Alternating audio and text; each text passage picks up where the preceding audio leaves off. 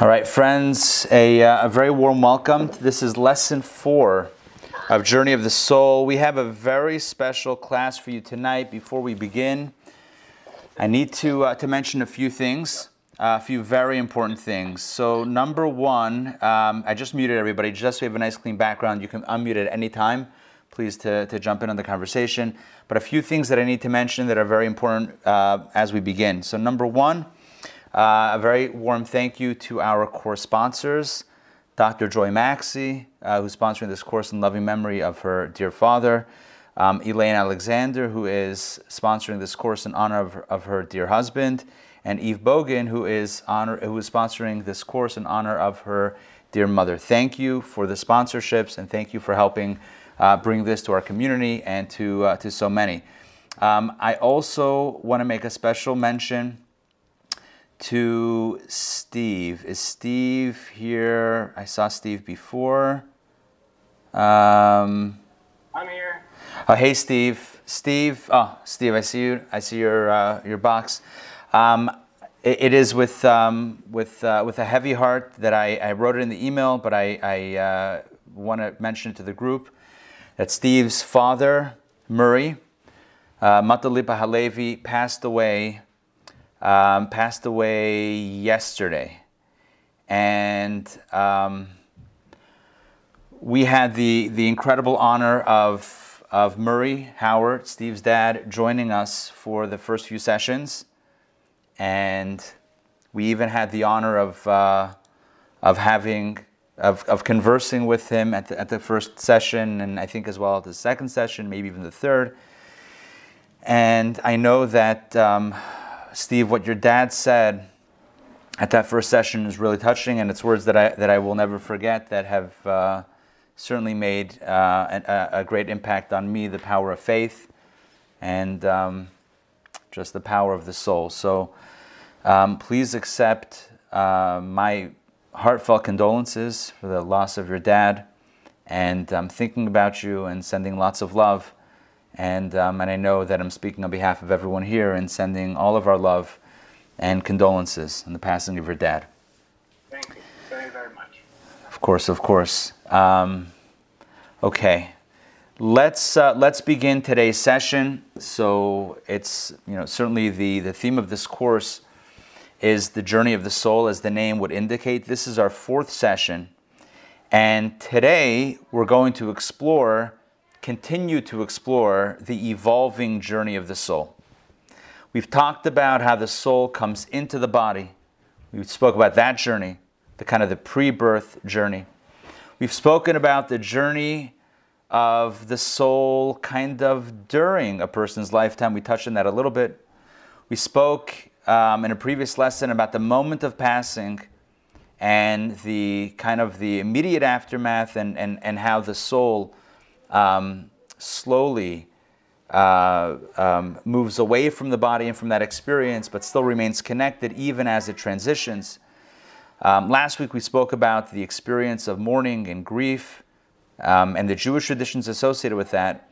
Today we pick up the journey of the soul into its next stage of life, of reality. They tell a story about a rabbi who's speaking with an older member of the congregation, and the rabbi is suggesting in the conversation that she should start thinking about the hereafter. And so she says to the rabbi, I do that all the time. Every time I walk into a room, I ask myself, now, what was I hereafter? So yes, we always start the class with some measure of milsa de bedichusa, channeling the great sage Rabbi, who would always open up with some element of something humorous, even though this is not a humorous topic, but something to kind of open the heart a little bit. So we have to stick to tradition. But today's class is all about the afterlife. What is the next stage of life for the soul?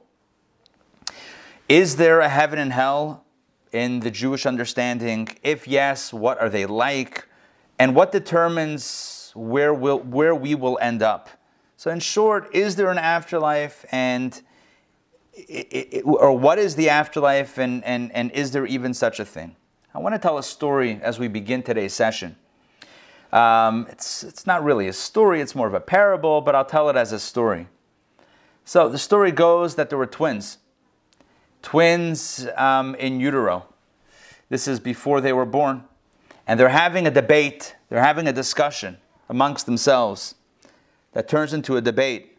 And the question, what they're debating is there life after birth?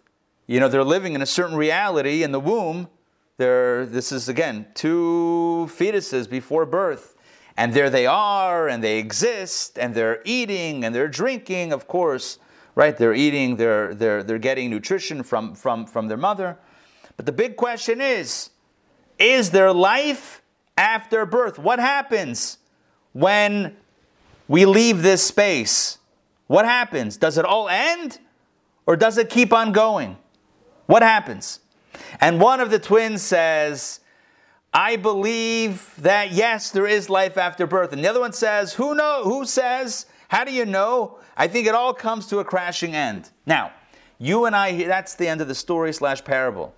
Now, you and I know that that's a silly conversation because obviously there's life after birth, right?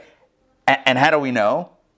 Very simply, because we're on the other side of that, right? We're on the other side. So we know that birth is not the end of life.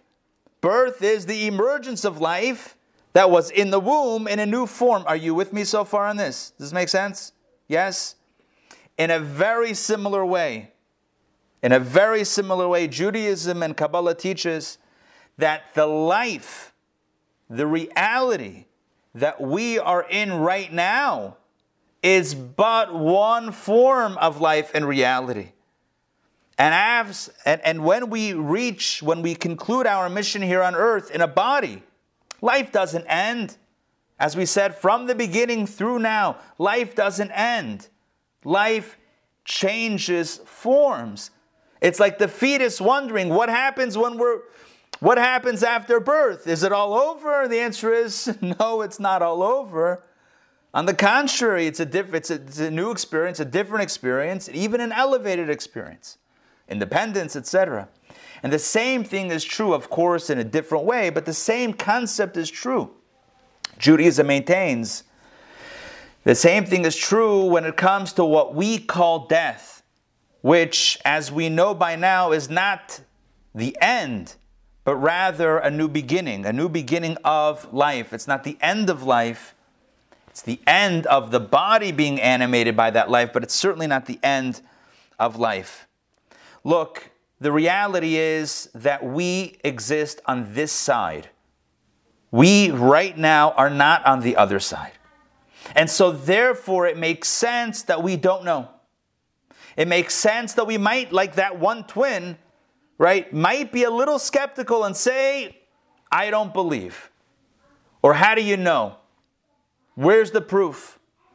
I get it. But know this. Know that is due to the fact that we're on this side. But Kabbalah tells us, Judaism tells us, our soul's intuition tells us that there is another side. And that side is, as we've discussed before, the soul opened, the soul in its pure form, unencumbered by a body. But life goes on, and life continues. The souls on the other side look at us and say, what did you ever doubt? What was the question ever? Right? It's like us questioning the fetus, theoretically, who's skeptical about birth being life continuing. Of course it is. We're here. The souls on the other side know the truth and experience the truth.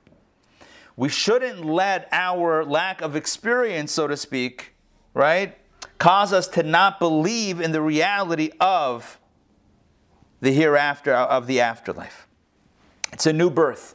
It's a new birth. Just like we were once born from in utero to out into the world, so too there's another form of birth, and that is what we generally call death, is a birth of a new stage of life.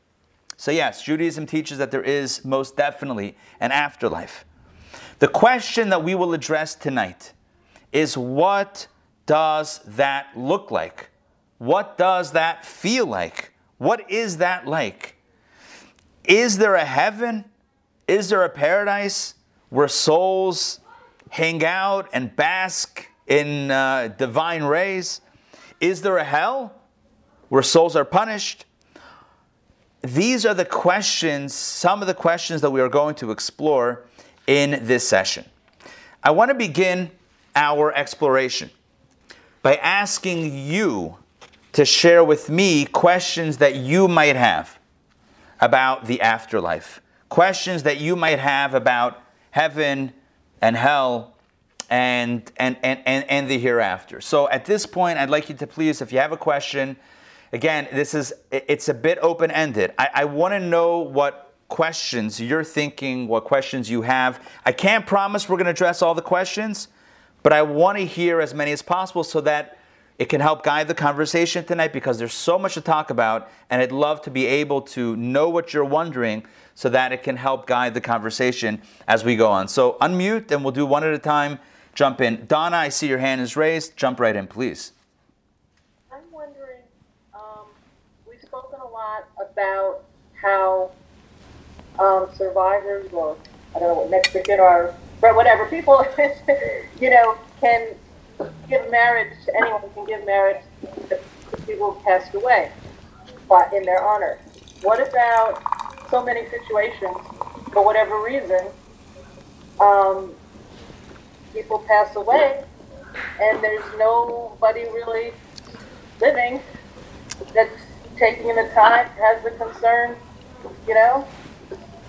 to do that. So what happens to those souls when there's no one on earth taking care? Excellent question. Your question is, who helps guide the souls that have passed on if there don't seem to be relatives or loved ones that are mindful, maybe saying Kaddish, maybe visiting, maybe what if there's no one that's doing these things? How does that journey go?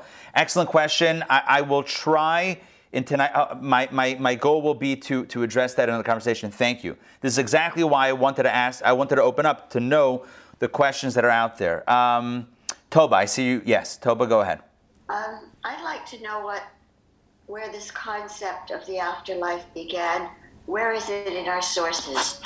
Okay, so that's exactly what we're going to do tonight. We're going to go through all the sources tonight. You'll see. I don't even have to tell you the sources because it's literally in the book. Just look at the top of the text and you'll see where it's coming from. It's all over Judaism, from the Talmud to the Midrash to the Kabbalah. It's all sourced in classic Jewish thought. If you're asking, if your question is, are there scriptural sources in the written Torah, or is this something from the oral Torah? The answer is there are allusions to it, hints to it in the written Torah, but it's explicated. It is described and explained in the oral tradition, which is not just rabbinic. Just to clarify, it's not rabbinic interpretation, but it's tradition that Moses got at Sinai. Moses did not write down everything. Moses wrote down what he was told to write down, and the rest, the explanations, the other details, he was told to share, and it's passed down through all the generations, and this is what we have as the oral tradition. I'm doing this on one leg, anticipating what your question might be. If your question is, what are the sources that we're going to directly use? It's in the book. If your question is, are there biblical sources? The answer is there are some, but not for all the details. All the details are found in the oral tradition. Well, you mentioned the biblical sources, even though it's not fleshed out. It's allusions to it. There are allusions to the afterlife and to the hereafter and the Messianic era. I may mention it, but maybe you and I can have a conversation after the class. Maybe after the class. This is a good after the class conversation. I can mention the verses. Judith, I saw you have a question. Yeah, so I went to see a shaman. So I actually have a few questions, but I'm going to summarize them.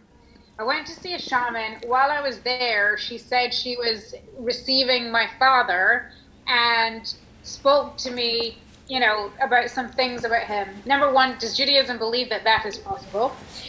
Number two, she said that he was playing cards and he was with his brother. Do we believe in the afterlife that our loved ones reunite with their loved ones? And number three, she said that he came to us now as a bird.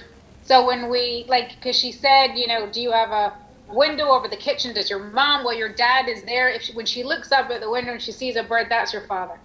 Do we believe that they incarnate as an animal? So 3 things. Excellent questions. Incredible questions. So it's not so simple. So the truth is, my intention right now is not to actually answer the questions. It's really to take the questions in, and that will help guide the conversation. Excellent questions.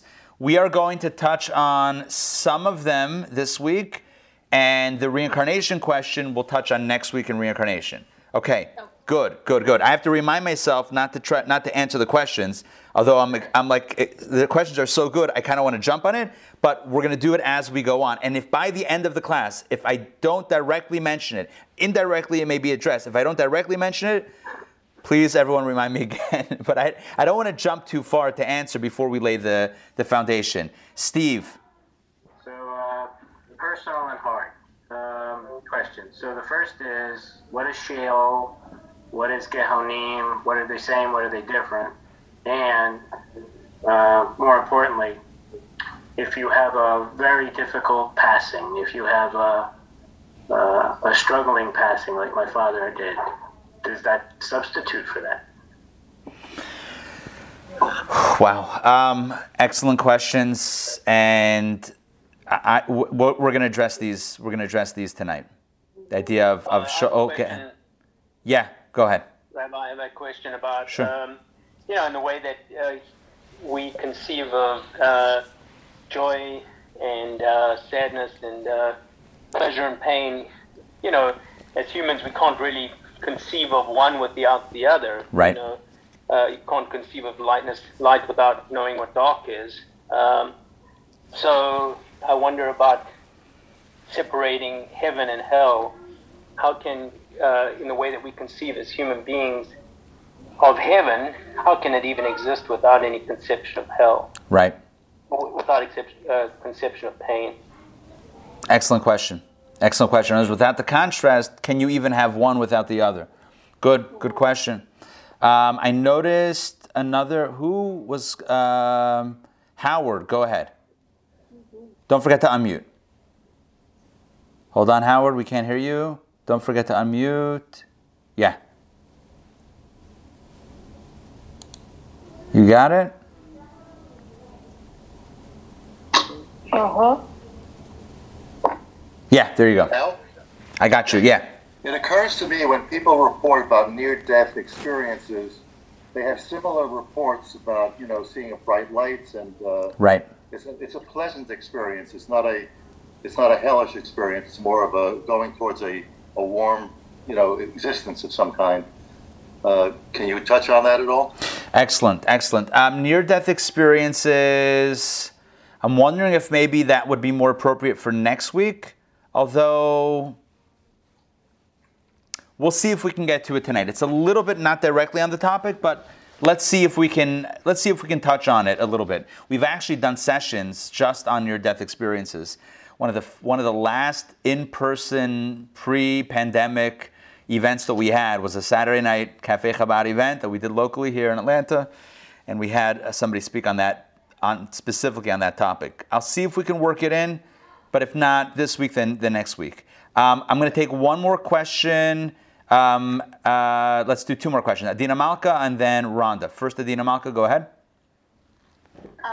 What about a child that had a difficult relationship with a parent? Do they still say Kaddish for like a family member that they weren't close to and they weren't so great? Excellent question.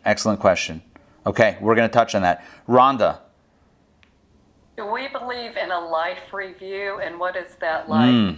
Wow, excellent question. Okay, we're definitely going to talk about that. It's a very direct topic that we're going to speak on. I noticed also in the chat, how do we know that heaven exists if no one has come back to tell us?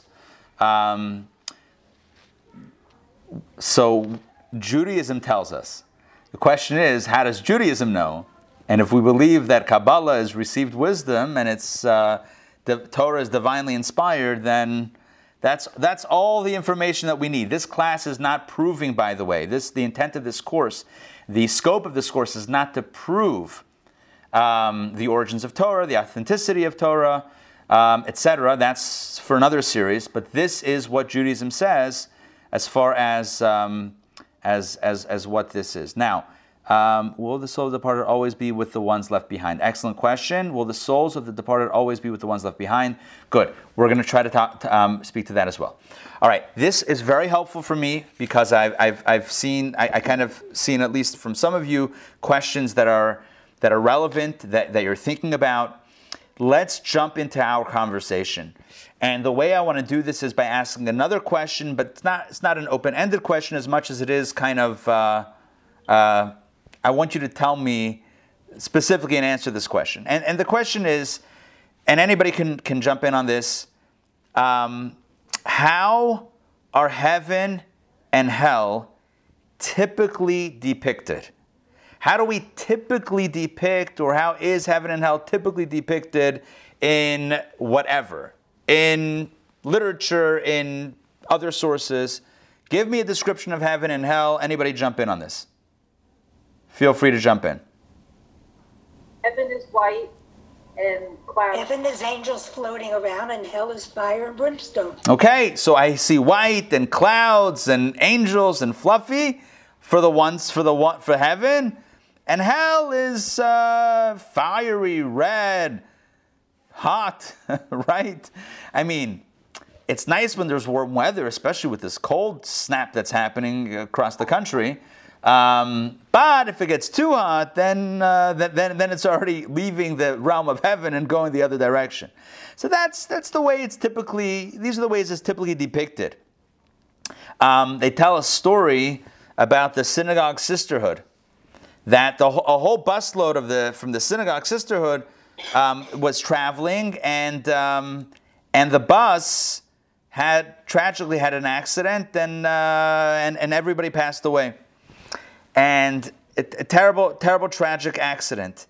And they all go up, wonderful, wonderful women, wonderful people. They all go up to heaven, but the computers are down, so they can't exactly get in. The computer systems are down. So they say temporarily, with all apologies, please step into hell for a few minutes until we get this sorted out. About 10 minutes later, the heaven angels get a call from the hell angels saying, hey, you got to get them out of here. They're already the sisterhood is already organizing a fundraiser, and they're installing central air. We gotta, okay. So that's a joke about the way we typically think of heaven and hell is, white and fluffy and clouds and angels and maybe, classical music playing and one, and the other one being red and fire and devils and pitchforks and flames being stoked, and maybe hard rock. I don't know. I'm not saying that necessarily. Depends if you listen. If you like it, then it's heaven. But just saying. So that's typically the way we perceive it, the way it's been depicted. And the second question is that I want to ask, again, not an open-ended question, but second direct question is, and what determines where we go, right? Where a soul goes? How is that process, or how is it determined? Who goes where? So again, jump in. What's the way we typically understand this? How is it determined? Based on? Just jump in. Anybody? Say it again. How you behave during life. How you behaved. If you're good, you go to heaven. If not so good, go to hell. All right. And you know what? It's possible that we might believe that Judaism, says the same thing. And in truth, you look at the texts, and it might seem that is indeed the case. You look at some Jewish texts, and it might seem a little bit familiar. I'm going to share my screen with you. You should have books at this point. If not, definitely call me or email me or text me after the class and let me know, and we'll sort that out right away. This is lesson number 4. I'm going to share my screen with you just so we're all on the same page. Take a look at, we're going to skip first pages, kind of, wow, very, very dark. The fire opening and then this other picture. Okay. All right, let's go to text 1a, page 132. I'm going to make the screen bigger. And Toba, I see you. You're the first one here on my screen. If you don't mind, please unmute and read this from Rambam, Maimonides. The 11th of the 13 principles of Jewish faith is that God, blessed be He, rewards those who observe the commandments of the Torah and punishes those who transgress its prohibitions. Well, there you go. Doesn't that kind of sounds like the typical understanding of heaven and hell, right? That God rewards those who do good things and punishes those who do the opposite. Take a look, in case you're wondering where this reward and punishment is happening, take a look at my, Toba, please just read 1b. It's part of Maimonides as well. Continue. The greatest reward is the pleasures of the world to come. The strongest punishment is to be cut off from the world to come. Boom. So the same Rambam, the same Maimonides says that we believe that God punishes us, those who do good, my apologies. God rewards those who do good and punishes those who do the opposite. And where is the greatest, what's the ultimate reward and punishment? It's about the world to come, which essentially means the afterlife. So the righteous enjoy pleasure in the world to come, and the opposite are cut off from that pleasure if we're not doing what we need to be doing. And again, it sounds very, very similar. It sounds very typical to the depictions of heaven and hell, heaven being a paradise and hell being, not fun, and that being reserved exclusively for those that are doing, the good for the paradise reward for those who are doing good, and the opposite for the opposite. Which begs the question, so is God really so petty that He's keeping score of what we're doing? That's what God's worried about? It's like, wait, you did that. 1 second. Let me just make sure to mark that and check that. Is that really what's going on? That God is so scorekeeping of exactly what we're doing? And then, in addition to keeping the score, then God gets us back for us not being perfect, for us not doing maybe what we should be doing. So God is number one, keeping score, and then number two, making sure that we're being punished, getting us back for this. Does God really not have anything better to do than that? It seems a little bit, I don't know, it just seems a little bit not so, I don't know how to say this without, by still being respectful. It just seems a little bit, I don't know. It doesn't seem so divine, so godly, so noble to be keeping track and then you're going to get punished, you're going to get rewarded. It seems a little bit strange. Now, I will tell you that some people, and I've spoken to a lot of people over the years, some people love this. Some people love knowing that if you do good, you're going to get a reward, and if you don't do good, you're not going to get the reward.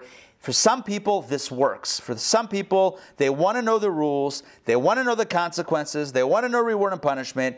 It helps them, and if it helps you, fantastic. However, many of us, again from experience, many of us, and I would venture to say many of you here tonight, perhaps also feel this way, that maybe this is not so inspiring. Maybe you don't get so inspired by the notion of heaven and hell being reward and punishment. Maybe that's not the most inspiring thing that you heard today.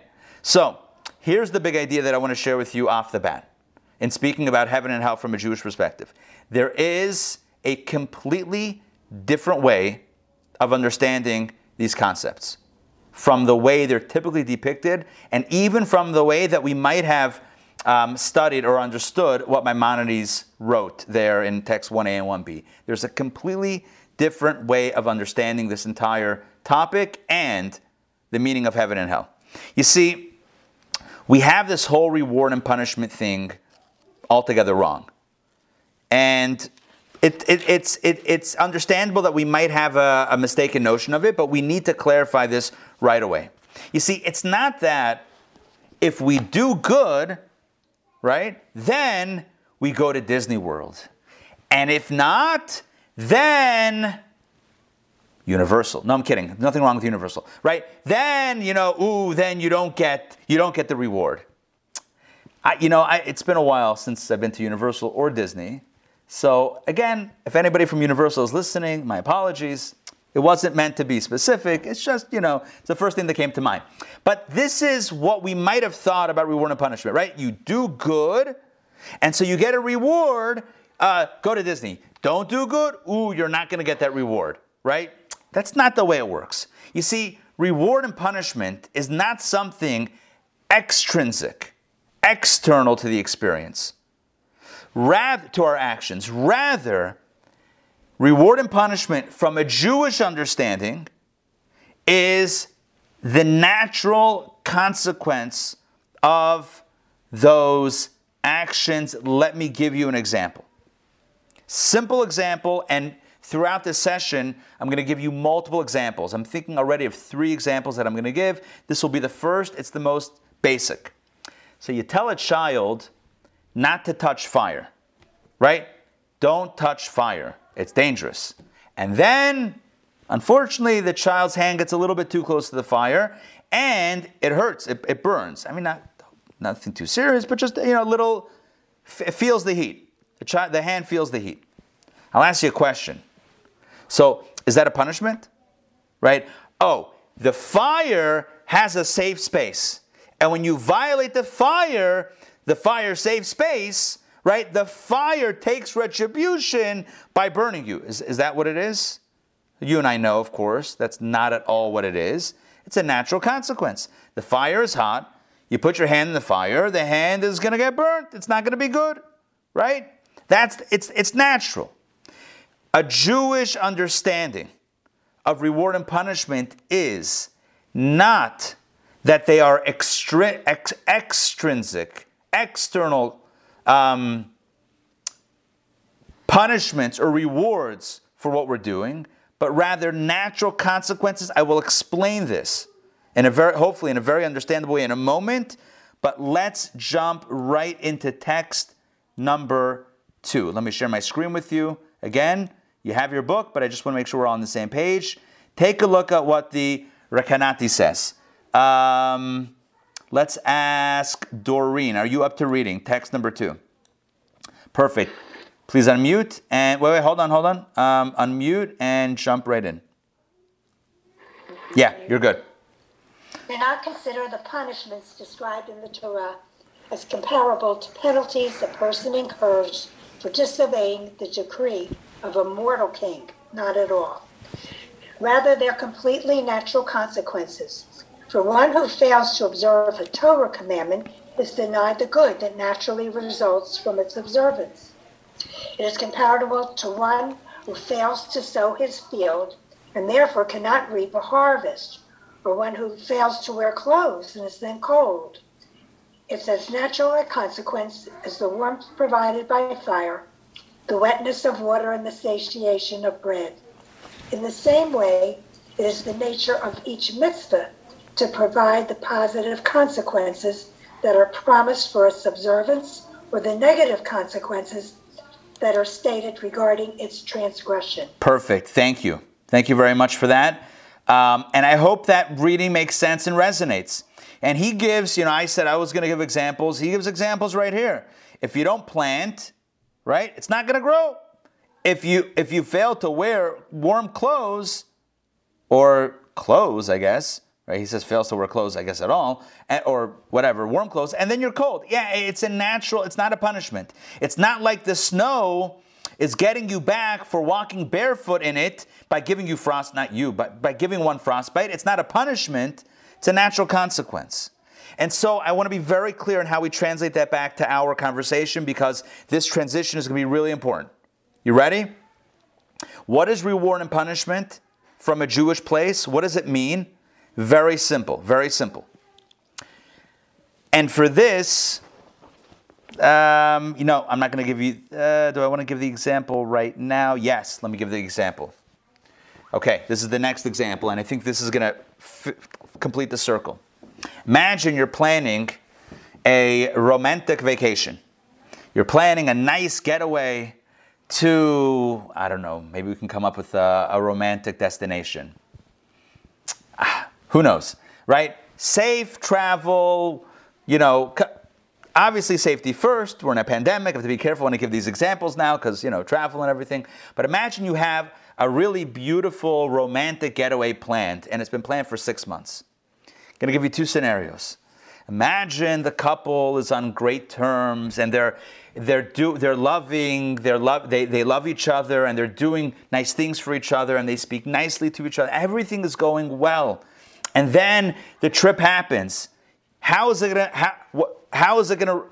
right? How is it going to roll out? I mean, we don't know all the details, obviously, but how would it kind of transpire? It would be a nice, loving, romantic getaway, exactly the way it's meant to be, right? And the more love, the more demonstrable, obvious, open love and communication that exists, the nicer the vacation. It's going to be a beautiful vacation. What happens if, in the days, weeks, or even months leading up to this, right? What happens if the couple is not doing so well, with the relationship, and they're maybe not treating each other so nicely, maybe not saying the nicest things to each other, and there's a little bit of friction, and maybe not even a little bit, maybe even a little bit more than a little bit friction, yeah? And then they're going on this getaway. What's going to happen? It might go from paradise to what we call a living hell. Correct? Can you perceive of that possibility? Yes? Again, not specifically focusing on any real life example. Again, theoretically, could that be a possibility? Where you have two people in paradise, but it feels like hell? Is that possible? Yes? Because of the friction, the disconnect? Yes? It's possible. It's possible. So the example that I'm giving you is the nature of reward and punishment as seen as consequence, right? It's not like Hawaii is going to reward you for the effort that you put in the relationship prior by giving you a good time, or that Hawaii, did I just pick a destination? Look at that. I don't know if I picked it before, but it seems to have happened almost organically. So, yeah. Sure.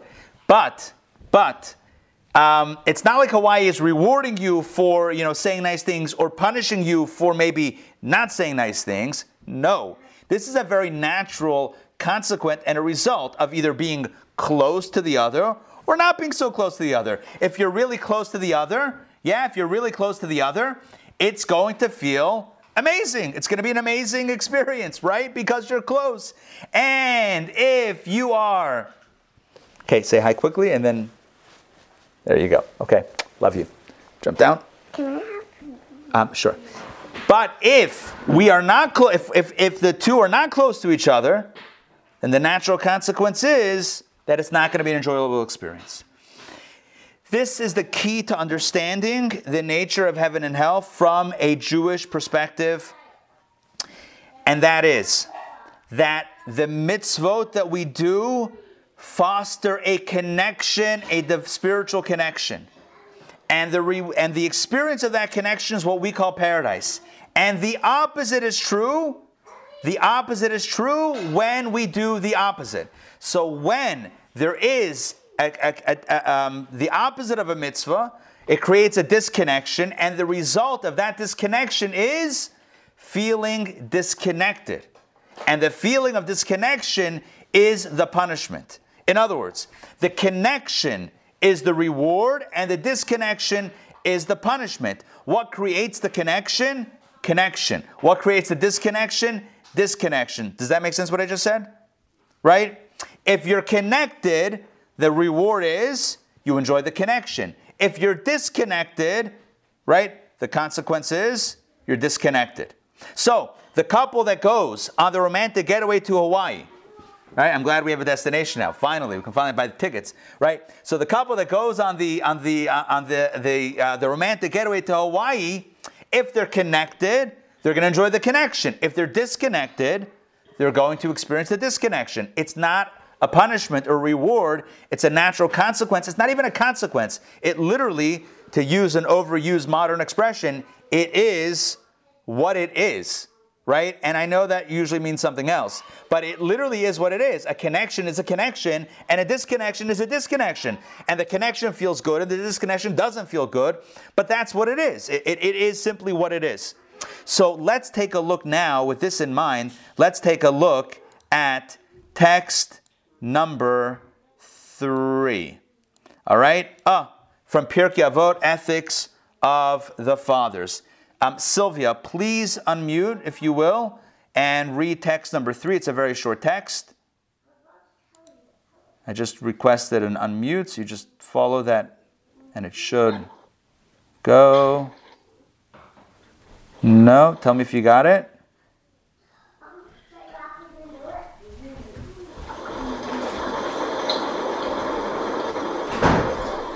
No. All right, I can come back. Okay, it's cool. We'll come back. Oh, you got it now. Okay, good. I did. Perfect. Okay. Text number 3, Ethics of the Yeah. Practice. The reward of a mitzvah is a mitzvah.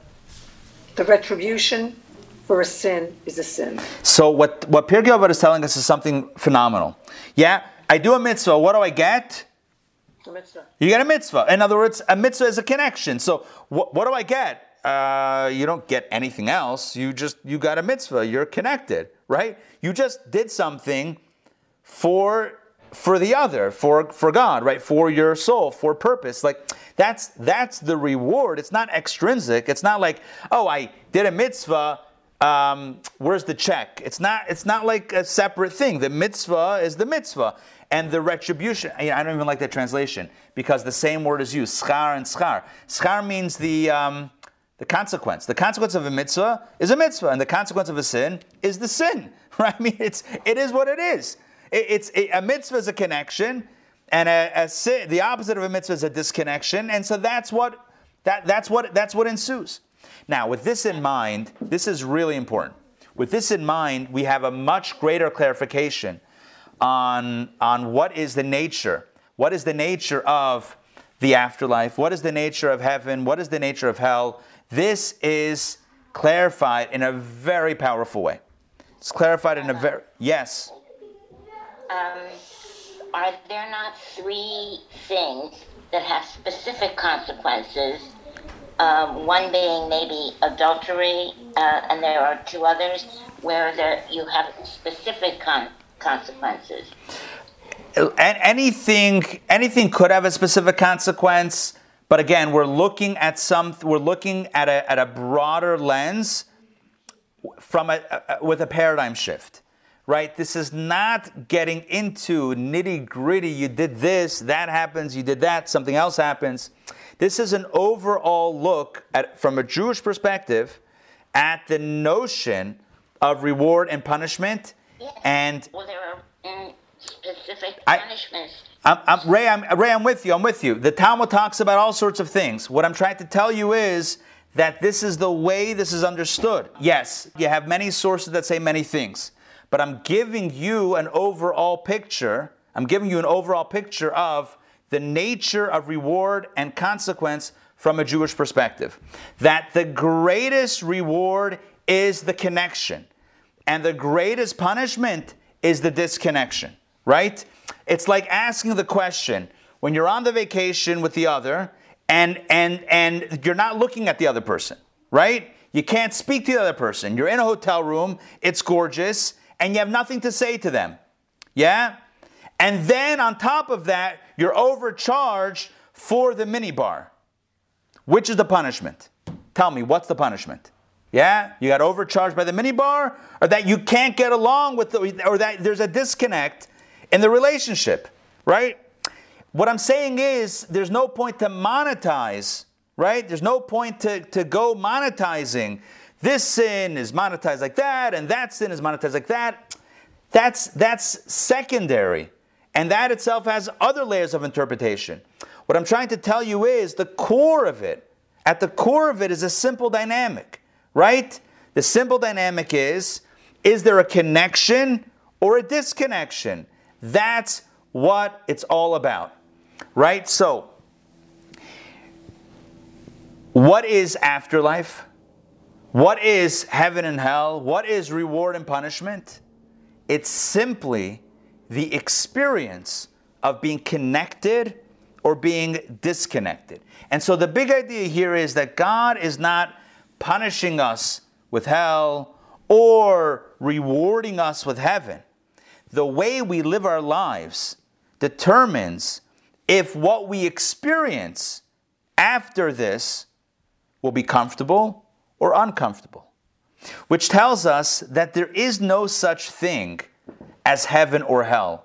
It's the same experience, right? There are no two Hawaiis. It's one place. It's the same hotel. It could be the same hotel room. It's the same space.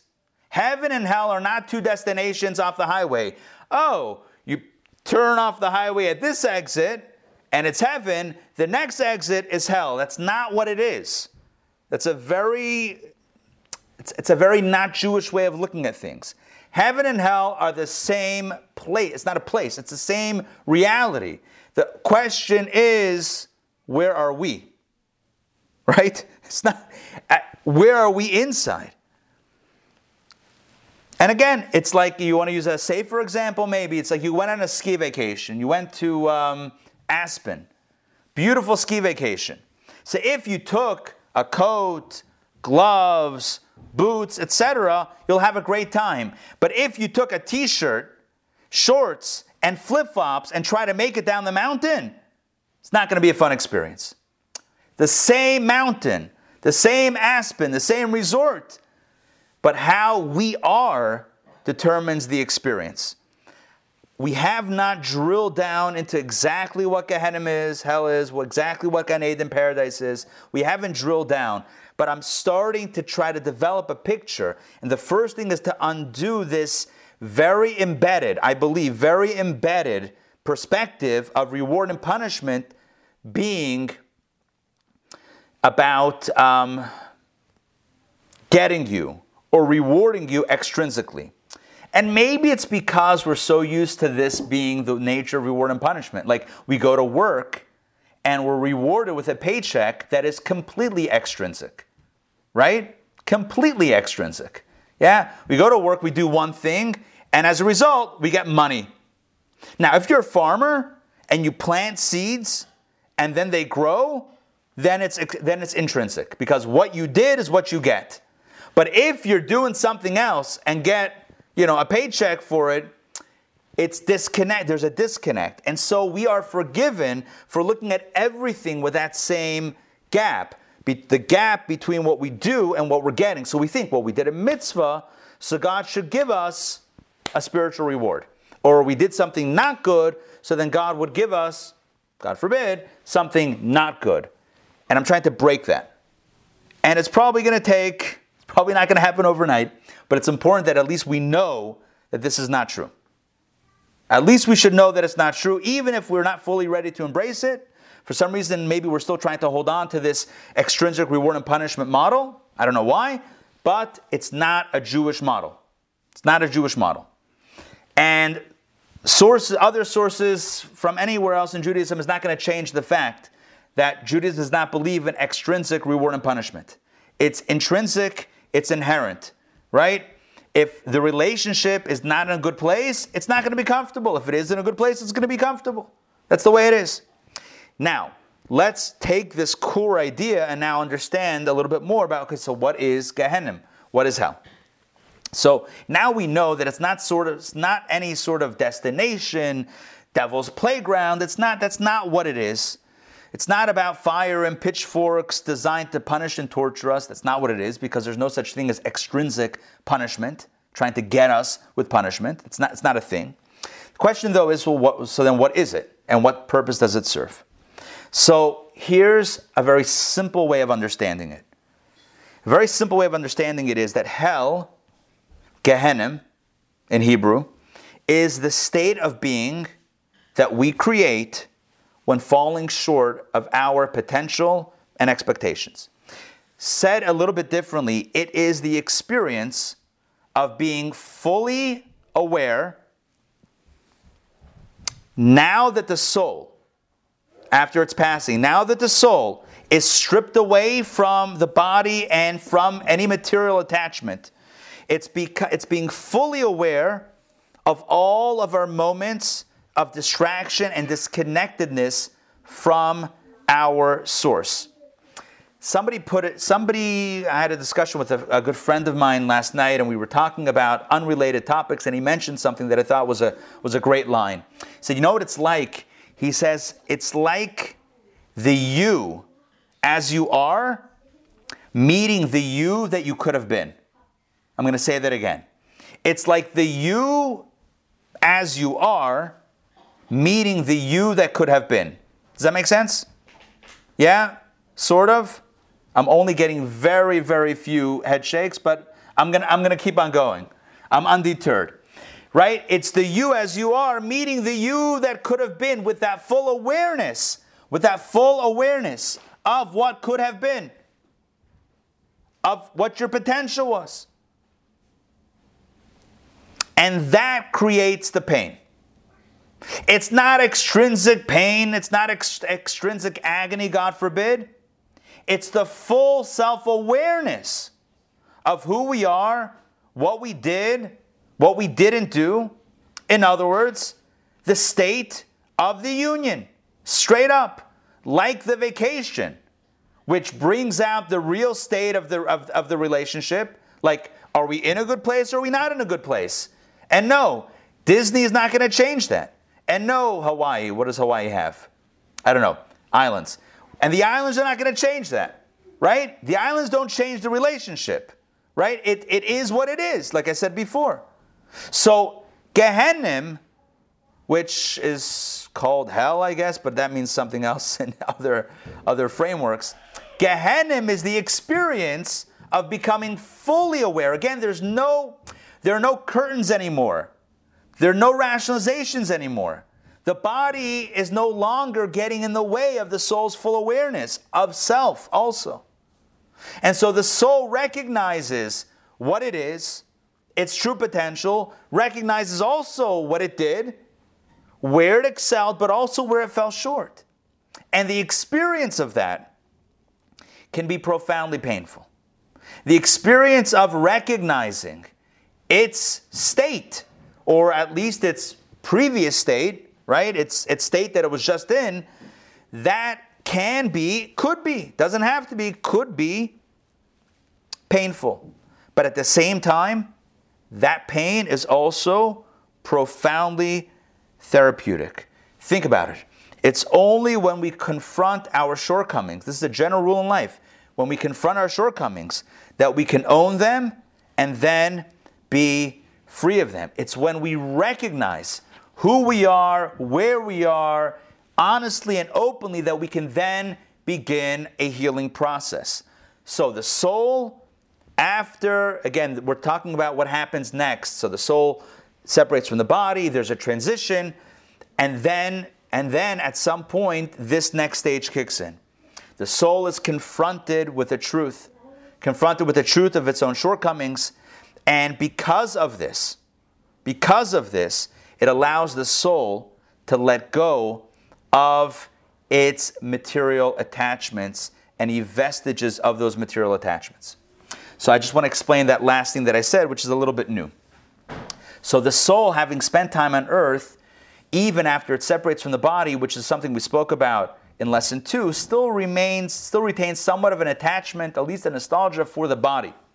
But faced with some of the disconnections, some of these shortcomings that it had during its journey with the body on earth, so that allows the soul to kind of divest itself of that attachment and move to a place of pure connection with its source. I'm going to share a text with you, text number 7. I'm doing some of these texts in a little bit of a different order. Just follow my lead, and you'll get the picture. Take a look. Let me pull this up. Text number 7. Okay, I believe this is a long text. I am going to read this. This is from Rabbi Aryeh Kaplan, what page is this? Bottom page 139, text 7. I don't know why it looks like the CBS logo here. You notice that? Above text 7, looks like CBS? Whatever. For whatever reason, that's what it is. Then, says Rabbi Aryeh Kaplan, an individual will also see himself in a new light. Even in our mortal physical state, looking at oneself can sometimes be pleasing and at other times very painful. Imagine standing naked before God, with your memory wide open, completely transparent, without any jamming mechanism or reducing valve to diminish its force. You will remember everything you ever did. You will see it in the light of the unshaded spirit, or if you will, in God's own light that shines from one end of creation to the other. The memory of every good deed and mitzvah will be the sublimest of pleasures, but your memory will also be open to all the things of which you are ashamed. They cannot be rationalized away or dismissed. You will be facing yourself fully aware of the consequences of all your deeds.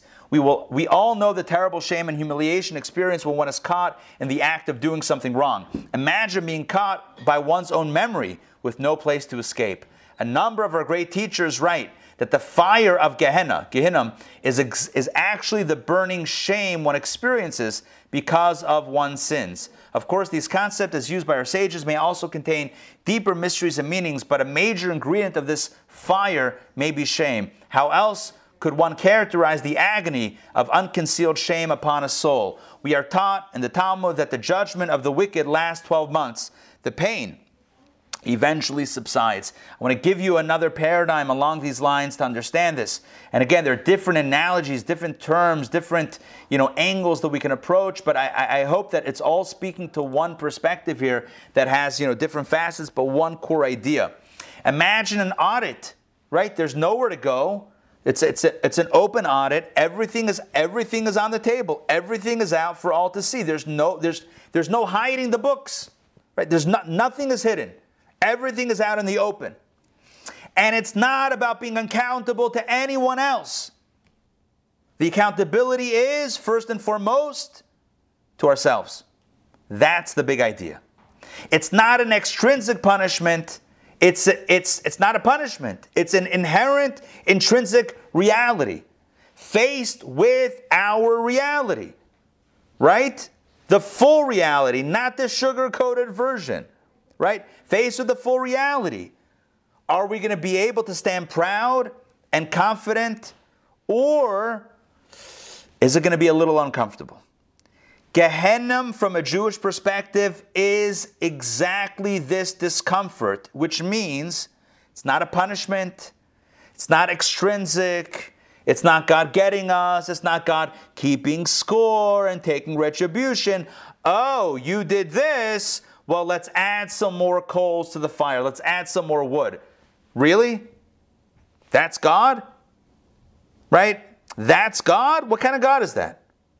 It's not an extrinsic, there's no punishment from God. What it is our souls being laid open for ourselves, looking in the mirror, and the pain of the regret. That itself acts as a cathartic experience, as a soul catharsis to melt away the layers of attachment to the negative and to move into a pure space. It's kind of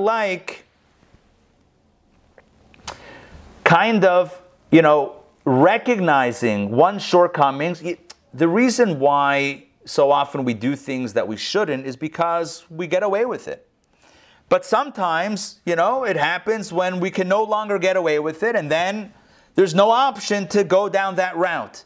And yes, I get it that the soul in the afterlife does not have a body with which to indulge in untoward behaviors. True.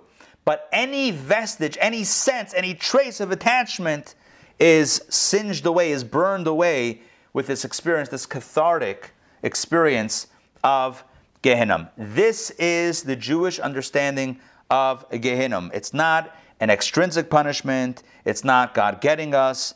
None of this is true. Take a look at a very important text. We're going to go back a little bit. This is text number 6. All right, take a look at text. Hold the. I hear some mics. Hold on 1 second. Text number 6.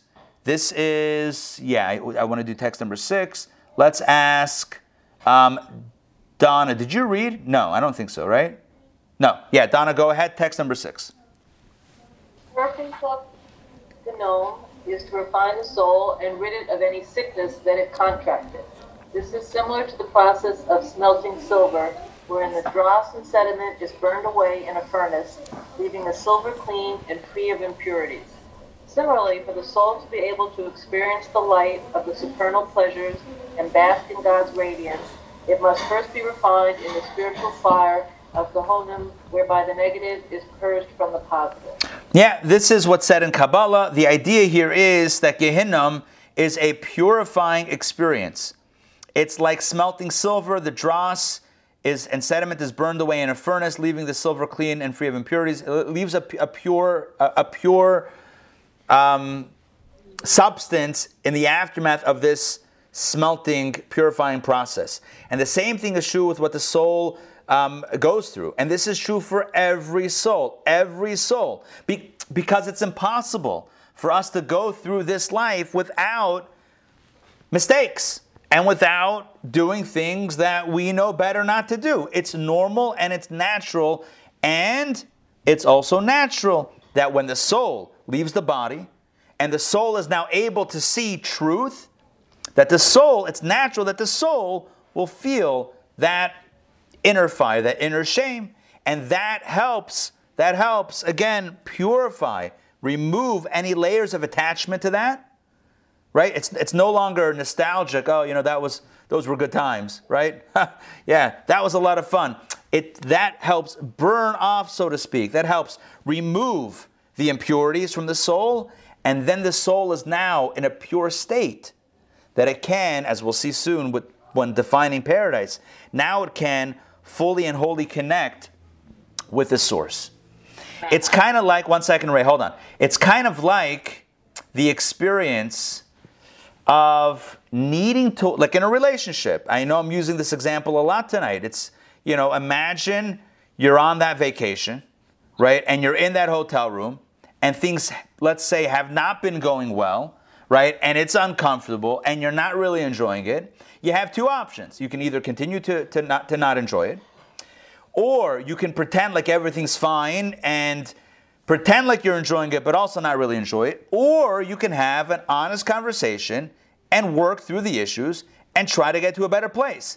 Is that not the best option? Yes. Is that the most difficult option? Yes. Is it the most helpful option? Yes. What I'm trying to tell you is something so simple, that none of this is like supernatural, outside the realm of our framework of the way we understand how things work and the way relationships work.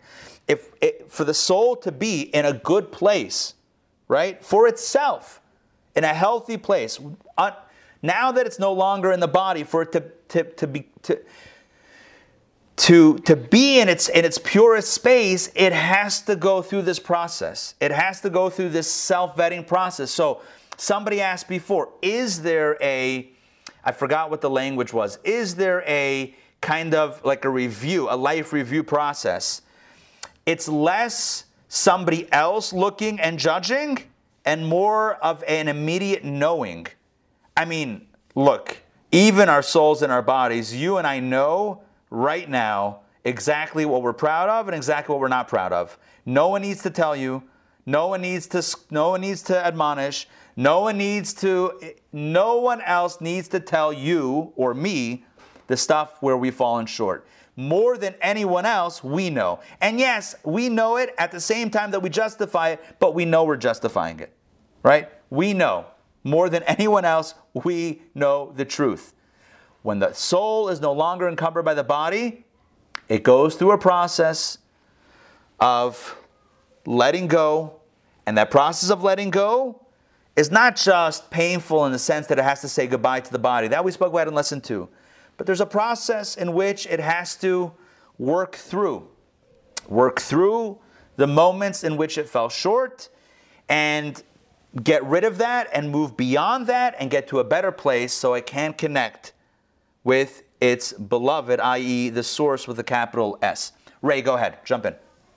I'm looking at the Yom Kippur Machzor. Yeah. I'm looking at, okay, but it definitely says for specific sins, it says the 4 death penalties of the human court: stoning, burning, beheading, and strangling. So it definitely gives specific consequences for specific sins. I hear you, but that's talking about human courts if somebody commits a crime. But even in a case, God forbid, of a capital punishment, according to Judaism, and this is Rambam, this is not even Kabbalah, this is straight up halacha, Jewish law. It says, and it's from the Talmud also, it says the purpose of capital punishment was to bring a person, inspire a person to a soul catharsis, to fully regret the actions, and one is supposed to engage the person in acts of tshuva before the capital punishment. But these are extreme cases that you're talking about. So again, the core idea here is that the reward and punishment in the afterlife, it depends how. Look, it's so ingrained in, I don't know if it's cultural, societal, Western society, I don't know, maybe it's other societies, I don't know if it's religious in origin, not Jewish religious in origin, I don't know where it comes from. But this notion of we're going to be rewarded with like clouds and angels, or punished by devils with pitchforks, it's so ingrained that, again, I understand that it's really hard to take it out, and you can fight, and I understand how you might think that that's also reflected in Jewish thought. But we have sources that clearly state that this is not what's going on, which means that if it seems like that, we just have to look at it again and understand what it's really saying. So again, the examples are not going to change the fact. The fact is that reward and punishment, right, are not extrinsic. They're intrinsic. And the reward and punishment means, what does it mean? It means either the closeness of the relationship or the pain in the separation. But the pain and separation is not the end. It's a process by which we slowly move past that and get to a close place. So again, the soul standing outside the body in a pure divine place, right? In that divine whole place of truth. Nowhere to hide, no excuses, no justifications, no rationalizations, no draining a cup. You know what that means? In Yiddish, draining a cup means no twisting the truth anymore, right? At that point, the soul will inevitably have things that it feels the disconnection about. And through that feeling, it actually works through it. It is cathartic. It's soul catharsis. That's the definition of Gehinnom. Gehinnom is defined as purgatory. You know what purgatory means? Purgatory means purge. You know what purge means? To get rid of, right? To purge means to get rid of. It's getting rid of negative attachments. It's getting rid of that in order to be cleansed. That's the way it is. Gehenna then, and this is very important. Gehenna, I'm using the Hebrew term because hell has its own connotations and not Jewish connotations. So Gehenna, which is the Hebrew version of this, or the Jewish understanding of it, Gehenna is not a destination. It's a stage of cleansing. It's a cleansing stage. For example, you might say to your clothing, how dare you get dirty, I banish you to the washing machine. Right? As a punishment, you're going to go into the washing machine and face the agitator. I don't know if there's an agitator anymore. It used to be called the agitator. Am I wrong here? I don't think I'm wrong.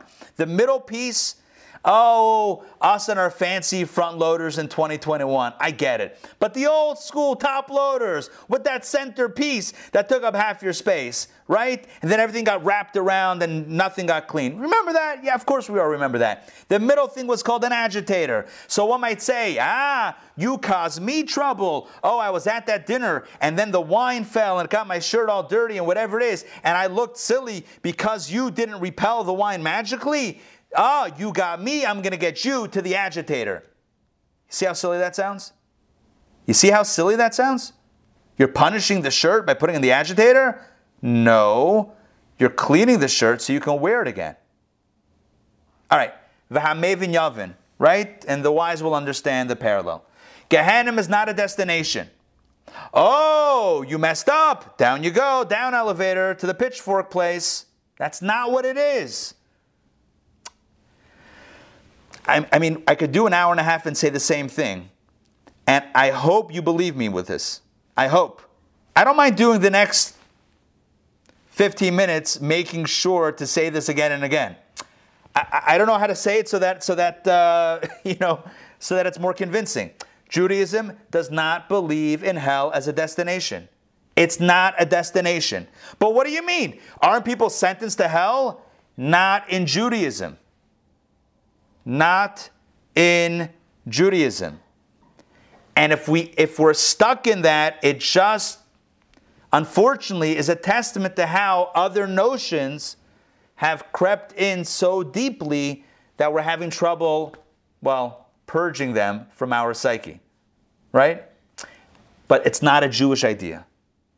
Gehenna, hell as a destination, as a punishment, is not a Jewish idea. Gehenna as a state of cleansing, a stage in which the soul is not extrinsically punished, God forbid, but feels its own reality. And some of that is painful. In a world of truth, our full being might not always be comfortable. But that discomfort cleanses.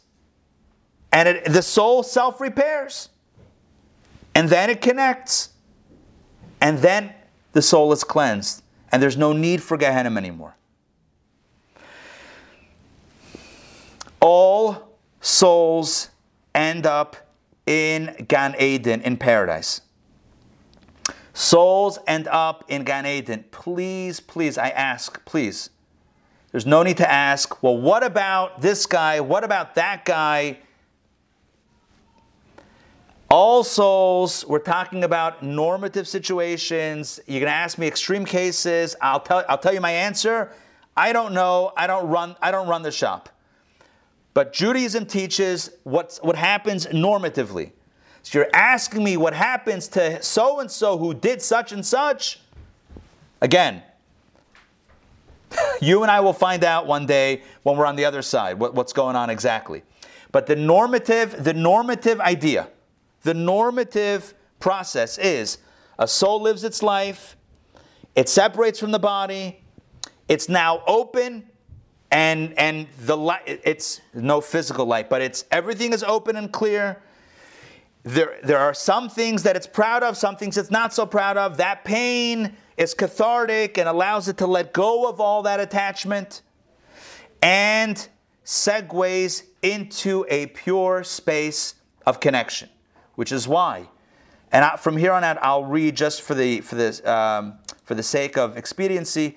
So that's why our sages tell us, text number 9, each member of the Jewish people has a portion in the world to come. In other words, everyone goes to heaven. Oh, by the way, if you're wondering, but it only says Jewish people, yeah, it's a Jewish text written to the community. It's like, imagine if someone speaking to their congregation says, everyone here it's not exclusionary, it's just inclusionary for the audience. All right? It applies to everybody. Each member of the Jewish people has a portion of the world to come. As it is stated, your people are all righteous. They shall inherit the land forever. They are the branch of my planting, the work of my hands, in which I take pride. What's the point? The point is that souls end up in a good place. How long is the process of Gehinnom? How long is the process? Oh, I'm sorry. It's the next. It's right up here. Text 8 on the same page. I know I'm going backwards. Don't worry. Text page 141. Text 8. The maximum, why did they say sentence? Misleading. The maximum sentence, that sounds like a destination again. The period of time, the duration of the process in Gehenna, even for the wicked, the maximum time is 12 months. I shared this in a previous class. This is why we only say Kaddish for 11 months in one day. Because Kaddish, as we'll see soon, helps the soul heal, helps ease this process, this cathartic process for the soul, and we would never presume that our loved ones required a full 12 months of Gehinnom cleansing. Again, the maximum is 12 months, and then what happens next? Wait, 12 months, and then what? Yeah, you got it. Gan Eden, paradise. That's the journey of the soul. It's the course, right? Journey of the soul. The soul separates from the body. It has its own process of divesting itself from the body, but then it has its own purification process, which we're discussing tonight. That we call Gehenna. That's the purging process. And it's not so comfortable, right? Like the agitator with the clothes, it kind of moves it around a little bit. It's not, I'm not saying physically, but it's a little bit uncomfortable. And then the soul is able to experience Gan Eden, which we'll define in a moment and describe but what is that? But again, timeline, maximum of 12 months, which is why we say Kaddish, 11 months and 1 day. So we're in the 12th month, but we're not doing the full 12 because we do not wish to assume that our loved ones required a full cycle. You know, on your washing machine, you can go like the full cycle, which takes a really long time. I got a front loader, full disclosure. But like, you know, it could take like an hour and a half. Like depending on the thing, because like you dial up, I want an extra rinse and like a slow spin or a fast, I'm not sure which one is slower. But whatever, you like all these like pitchufkas and like an extra rinse, an extra wash, an extra pre-soak, and before you know it, it's like a 2-hour process. And then there's like the speed cycle, where it's like, I got 30 minutes, what can you do for me? Like that cycle? Like the I don't have time for this cycle? Yeah, that's the quick one? Good. So we don't know how that process works. We do not assume that they had to hit all the buttons. You with me on that? We do not want to assume that they had to hit all the buttons. Again, it's not extrinsic. I know it's intrinsic. I'm just trying to bring examples. Okay, so what is paradise then? So Gehinnom is a process. Well, what's Gan Eden? Simple. It's the vacation in Hawaii with your beloved in the hotel, and you're enjoying the other's company. And it's amazing. And it's really amazing. That is the experience of Gan Eden. Gan Eden is connecting with Source. I've been saying Source a lot. I mean God.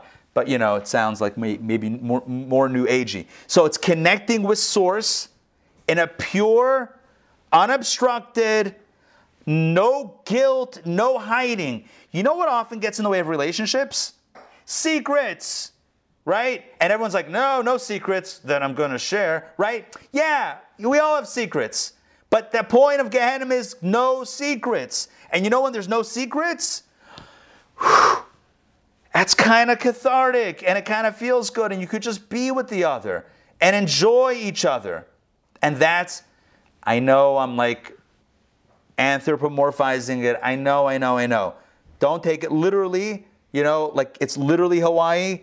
But conceptually, it's the soul being at peace with itself, one with God, with spirituality, and the soul is just able to enjoy and relax in a spiritual way. It's the greatest pleasure for the soul. And in case you think I'm making this up, take a look at the text. Let's go inside. All the points that I've shared tonight are all sourced. If you want to know the sources, again, it's in your textbook. Source. We're going to skip this. Abarbanel just says in text 10 that it's hard for us to imagine what spiritual reality is like. Nonetheless, here we go. The Talmud. Oh, look at this Talmud, a Talmudic source, not even Kabbalah.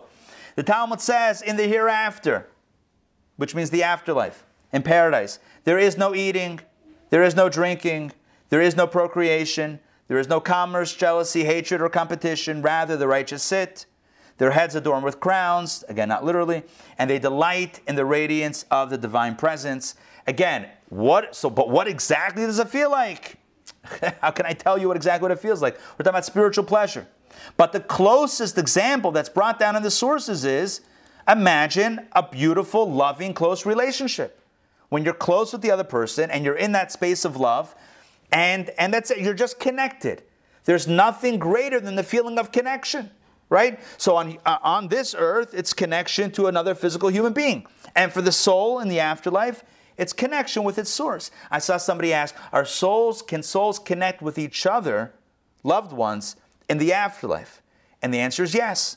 Souls can connect with each other in the afterlife, right? Again, how can we imagine it but just go back to my opening parable about the twins in utero before they're born, and they're wondering, well, what's it like? And they can't imagine. I mean, it's not a real story, but theoretically, they can't imagine what it's like. Yeah? How do you know what it's like if you've never been there? Yeah? Are we still going to know each other? Are we still going to be connected? Yeah, yeah, kind of, yeah.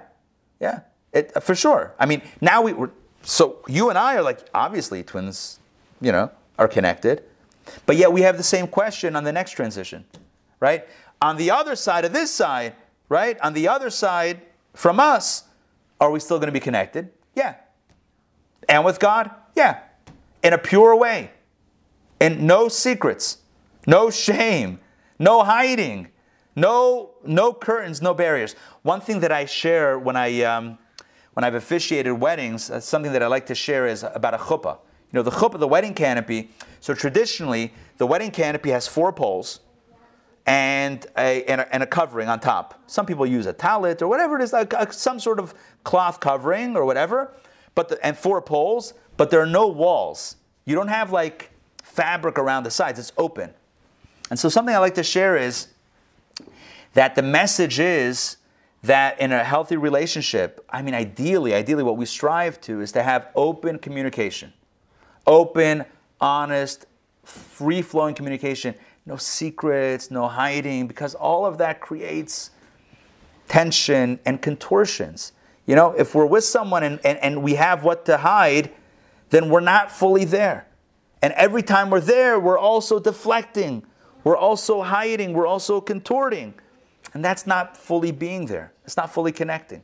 And so again, I'm just explaining in other terms. I mean, I've done this before in tonight's class, but that's what Gehenna is. Gehenna is the process in which all of the lies and all of the shame and all of the hiding, it's brought out to the surface so that it can be gotten rid of.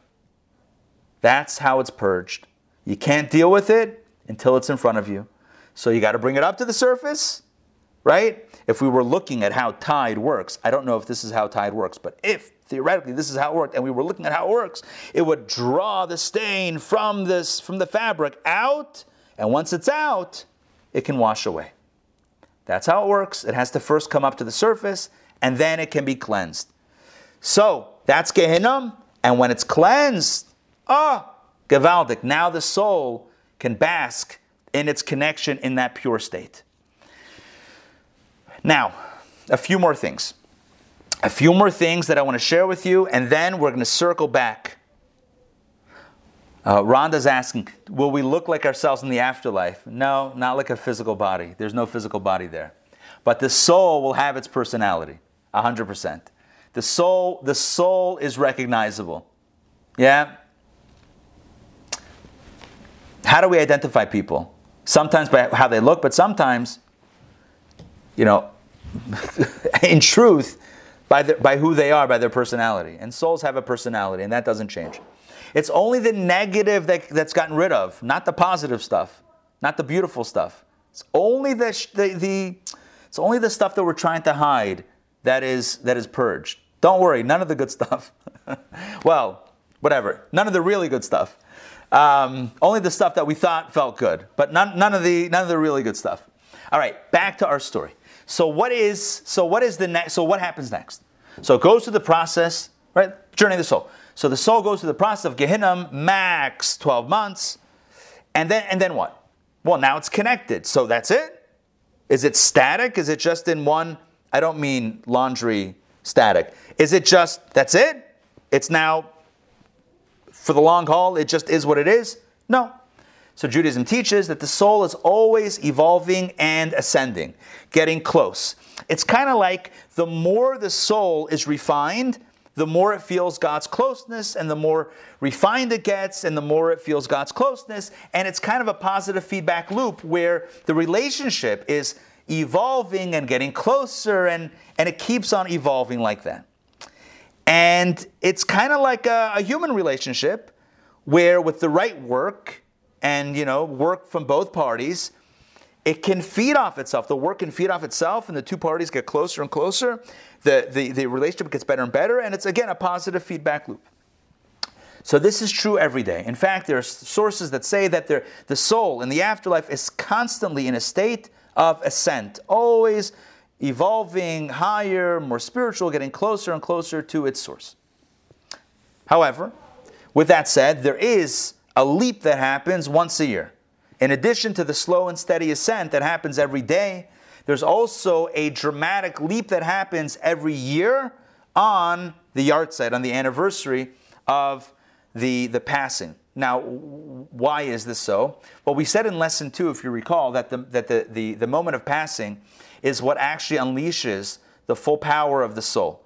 The soul is otherwise trapped in the body and cannot always express what it wants to, which we've also been speaking about tonight.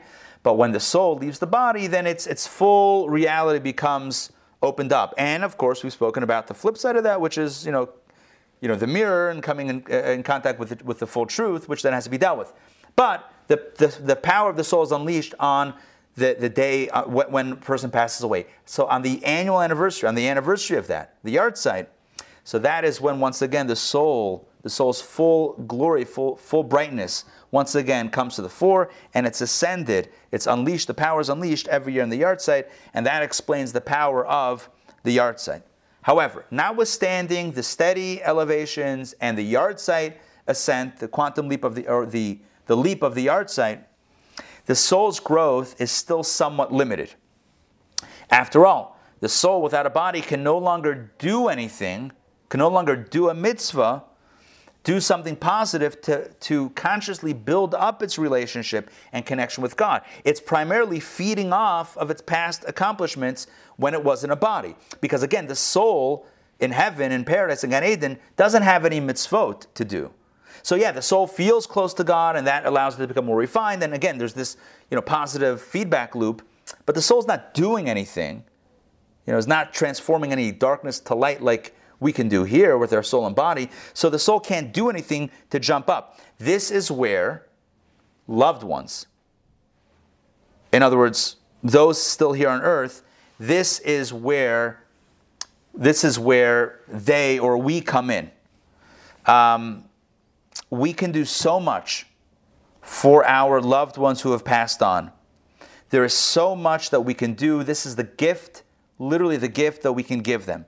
The good deeds that we do for our loved ones who have passed on actually are considered to be a credit to the soul of their deceased. It's like they are the ones that are giving tzedakah or doing a mitzvah or studying Torah.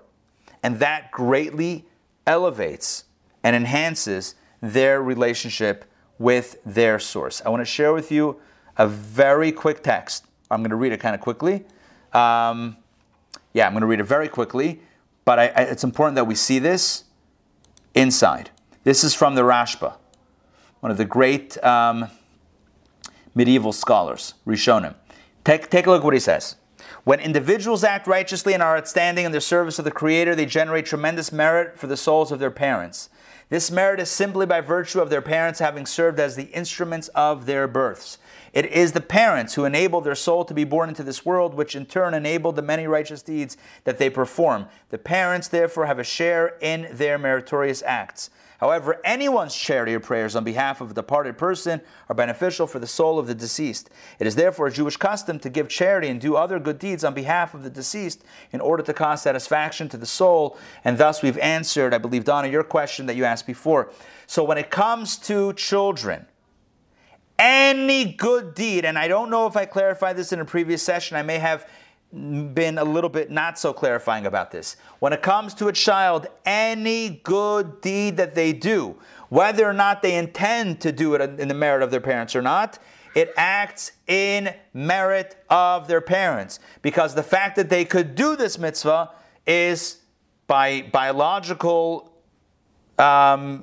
default due to the parents bring them into this world. So a child doing a mitzvah, studying Torah, giving tzedakah, automatically benefits, quantum leap benefit to the soul of the parents. When it comes to a non-child, that's a weird way of saying that. When it comes to any other relative or any other friend or any other person, then what elevates the soul is a conscious desire that this mitzvah, or intention that this mitzvah is being done for the merit of this person, of so-and-so.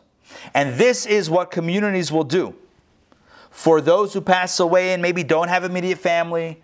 Perhaps there's no one to say Kaddish. perhaps maybe there's no one visiting, the community, the rabbi, whatever, will take it upon themselves to do mitzvahs on their behalf, to visit the cemetery, to say Kaddish on the yard site, etc., to ensure that the soul is taken care of. Again, a child naturally does that for a parent. A relative, a loved one can do it, but no one should ever think that their soul is going to be somehow abandoned and not have this merit, because there will be those, absolutely, who will have the intention and elevate the soul. This takes me to the final point I want to mention, and I know we're like a minute or two past the time, but very, very quickly, the role of Kaddish. I want to just clarify the role of Kaddish, and then we're going to close it out, and I'll stick around for questions. So what is the role of Kaddish? It's probably like one of the most famous Jewish prayers and ways to honor our loved ones, specifically parents. But what is the Kaddish? What does it mean? In your books, text number 13 is a translation of the Kaddish. We're not going to read it inside. We don't have time to read it inside. But if you read the translation, you might wonder, what's the big deal? Why is the Kaddish such a huge thing? It doesn't seem like anything special. Very simply, I want to give you a very simple explanation of the Kaddish. The Kaddish is a declaration of God's praise. It is praising God. And the message is powerful. And the message is, when the person was still alive in this world, they could do things that acted in praise of God, bearing testimony to the fact that this world has an architect and a designer, right? There's an artist that painted this beautiful canopy, this beautiful masterpiece that we enjoy. When we do a mitzvah, it's not only a good deed, colloquially, it bears testimony to the fact that, yes, Balabayas Ladirzu, there is an owner to this palace. But when a person passes away, the soul can no longer do something in this world to testify to that. And so Kaddish is a declaration, Yiskadav Yiskadash Shemei Rabba, where the loved one's children or the congregation itself, or the rabbi will say Kaddish for an individual who has passed away, and so that individual who can no longer, through action, bring light into the world, the world is bespeaking, or the community is speaking of God's praise, and everyone's saying Amen, specifically due to the soul of this individual. And that acts in tremendous merit. As great as the Kaddish is, our sages tell us that a mitzvah is even greater, specifically tzedakah is even greater. That's why by Yizkar, for example, the memorial prayer is specifically tied to the mitzvah of giving tzedakah. So Kaddish is incredible.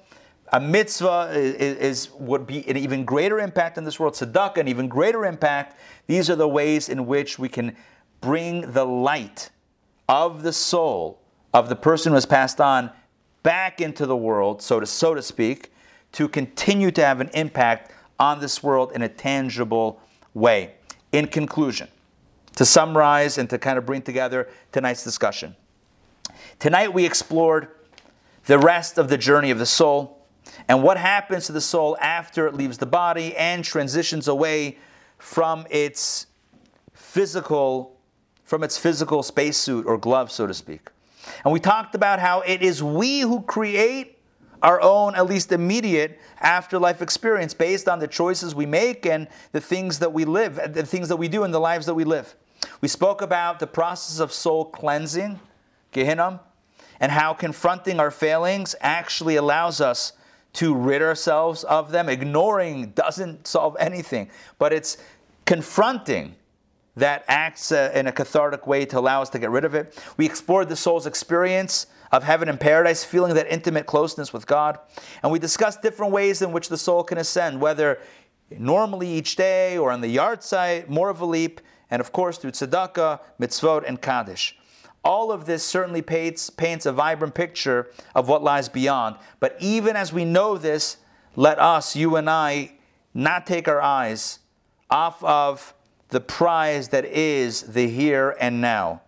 What I'm saying is here in conclusion today's class, as wonderful and as incredible as heaven, paradise, Gan Eden, whatever you want to call it is, it's even more wonderful and more transformative to do a mitzvah and to make a difference right here and now in this world. Imagine a doctor or a team of doctors that please God, one day, soon, very soon, will find a cure for cancer. And imagine all of the accolades and all of the honors and all of the awards and all of the money that they might get. All of that pales in comparison to the core contribution of curing this horrific disease. And yes, the reward is wonderful and it's nice and it's pleasant, but it pales in comparison to the actual work that was done. The same thing is true with the soul. Paradise is incredible. Gan Eden was a wonderful experience, but none of it takes away from the impact that we make right now. Every moment that we have on this beautiful earth is incredibly precious. Judaism never tells us to live for another time, even as it talks about that other time. We're meant to live for the now. We're meant to create paradise here on earth. We're meant to create a spiritual environment here in our communities, in our homes, within our families, within our world, to bring the light into this space. And yes, the soul will enjoy it afterwards, and it will be connected, and please God, everything will be nice and as smooth as possible. But the main work is the work that we do now. That is the main work. And so, my friends, let us, with the spirit of tonight's class, let us commit ourselves and recommit ourselves to making a positive difference each and every day that we are blessed to walk this beautiful earth. And let us say, not literally, but let us wish each other l'chaim, to a life that indeed is meaningful, a life that indeed is transformative, and a life that will indeed put us where we need to be. Not for any other time, although certainly then also, but where we need to be right now. Thank you for joining me for Lesson 4 of Journey of the Soul. Next week, we explore reincarnation. The class actually has a great title. I love this title. It's Where We Go Again, right? The class is all about where we go again. What is the Jewish take on reincarnation? Based on everything we spoke about tonight, you and I might think that the soul's journey is pretty much spoken for. We have a sense of the arc of the journey. It comes into this body. We live our lives. It goes out. It separates. It transitions. It goes through a cleansing process, and it ends up in that divine space, in that divine radiance, in that space of the relationship with God. That's how it seems. But if that's the case, then what's the deal with reincarnation? Do souls come back? If they do come back, that means they're not in paradise, right? Or is the experience of paradise pushed off for a while? They get a rain check while they come back again? When would a soul come back? If it does come back, there are so many questions about reincarnation. Next week, we will look at all of these questions and many more in our class exclusively devoted to understanding the Jewish position on reincarnation. You do not want to miss this class, and if you do, you will have to take it again. That was a reincarnation joke. That was a joke. Yeah, so join me next week, same bat time, same bat channel. I know I did not get to all your questions, and I want to get back to questions, and I know that you have questions that came up during the class. I saw some in the chat that I want to address, so I'm still staying here. Before I address questions and any further commentary and elucidations that are helpful, I want to mention a few things that are coming up. In other words, I'm going to take 45 seconds and make a few quick announcements about some important upcoming opportunities of connection, study, and Jewish experience. Number one, the holiday of Purim is coming up. Very festive holiday, the celebration of Queen Esther and Mordechai and the Jewish people, etc. Or like we say about all the Jewish holidays, they try to kill us, we won, let's eat. So, in preparation for Purim, we have a very special workshop that combines artisan jewelry making with Jewish exploration and study. We have with us our our jewelry designer, Donna Bogatin, who creates exquisite jewelry. And this is an opportunity to join. You get a jewelry kit with everything that you need to make a gorgeous necklace and bracelet set, either for you or someone that you love. It has a grogger built into the necklace. It's beautiful.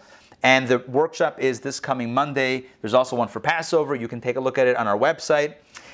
We also have upcoming Kabbalah of the Future, which is a futuristic look at the world through the lens of Kabbalah, combining basically what sounds like science fiction with Kabbalistic thought. It's going to be an incredible 2-part series looking at space and time, as well as health and regeneration of health.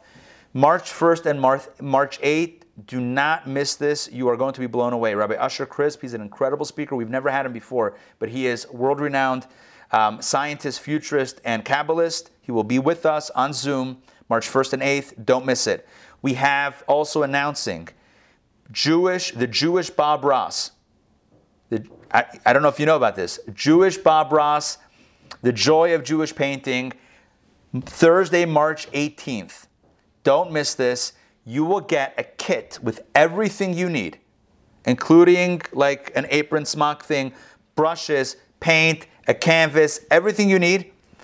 2-hour live instruction, interactive instruction. You will create your own Jewish masterpiece, and you're going to love it. Thursday. Everybody the same color, they can undo the condo. Exactly, right. It's going to be amazing. You're going to love it, March 18th. Finally, we have an event with Mrs. Marian Blumenthal Lazan, David's mom, who is a Holocaust survivor and a renowned speaker and author. The event is called Faith and Fortitude. You do not want to miss this. Sunday, March 14th. This is going to be an incredible event of faith and fortitude and resilience and love and determination. Again, join us for this historic event where Mrs. Lazan will share her riveting and inspiring story. Those are the announcements that I wanted to share. Certainly there are more things to speak about. All of these programs and more are on our website, intownjewishacademy.org. Now, let's talk about a few things that I wanted to fill in, and I'm going to open up for questions. So number one, I saw a question that came in the chat. Question that came in the chat was, is there a way to minimize, I'm paraphrasing the question as I saw it while I was teaching.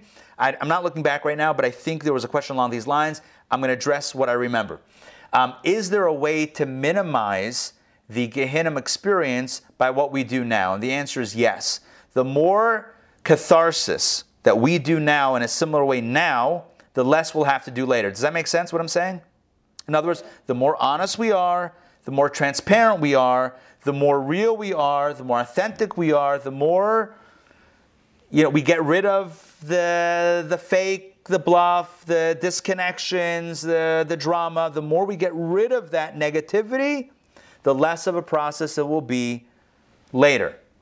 The process is going to happen on some level. It always happens. But it minimizes the process. And you know what? It's good for us now also.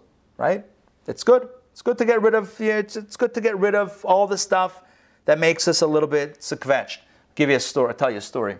Tell a story about a Jewish guy who goes to a Jewish tailor. He says, "Make me a suit." No problem. He measures it. Comes back a few weeks later, a month later, picks up the suit from this tailor. He puts it on. He holds up the suit. Right, it's on the hanger, and he sees it looks completely wrong. One sleeve is shorter, the other one's longer. One leg is this way, one leg is that. The whole thing looks messed up. He says to the tailor, like, something looks wrong. He's like, no, put it on. Don't worry, put it on. He puts it on, and it's like one sleeve is here and one sleeve is there, and then one leg is this way and one leg is. The whole thing is wrong. He says, I'm wearing it. It's not right. He's like, you're standing wrong. You have to go like this, right? If you go like this, it's perfect. Yeah, something like that. What's the moral of the story? The moral of the story is we can always contort and make it work. But at some point, it hurts. The back, it hurts, right? It hurts with contortion. So who are we fooling? Who are we contorting? Why would we hurt ourselves? Yeah? So it could either happen now or later. It's going to happen. So might as well do it now. We'll be happier anyway. Letting go of stuff, right? is really cathartic. I don't only mean going, what's her name? Mary Kondo? Or whatever. I don't only mean like that, getting rid of stuff. Although also. but getting rid of the stuff, like our stuff, not that stuff, like our inner stuff, is also good. Honesty and transparency, that's essentially the experience afterwards. Okay, that addresses hopefully a question that was asked, is what can we do, or tshuva, whatever. Teshuvah is a fancy Hebrew word for basically purging the negative. Now, in the here and now. Might as well, let's do the best we can right now. All right, other questions that you had, I'm going to start looking at the chat, but please unmute and jump in. And if I did not address a question that you brought up before the class, please remind me, and I'm hoping we touched on it enough where maybe you have the answer, or if not, bring it up now and let's do it. Why do you need a minion? And for Kaddish? Not being sexist about this, but women are not encouraged to say Kaddish out loud. I don't know. Women say Kaddish by us. I guess it's synagogue by synagogue, and that's for more technical reasons. Maybe modest. I don't know.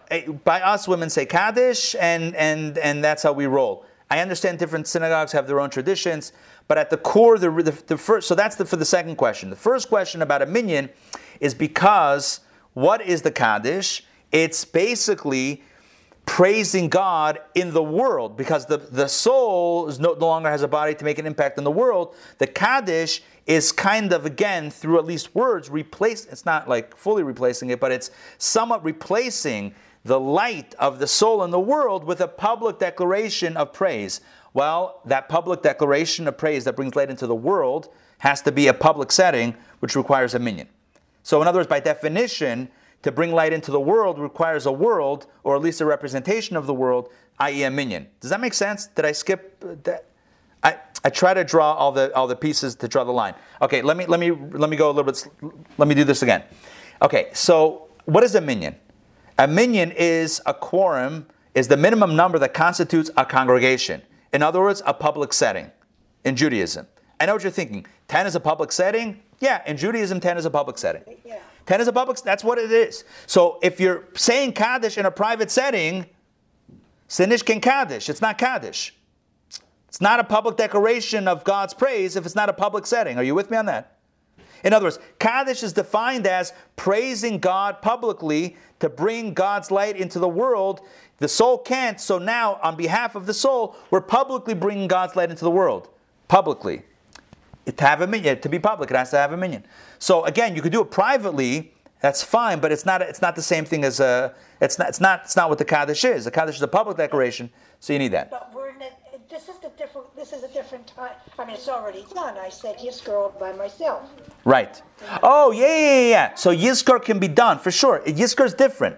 Yizkor is not a public declaration. Kaddish is.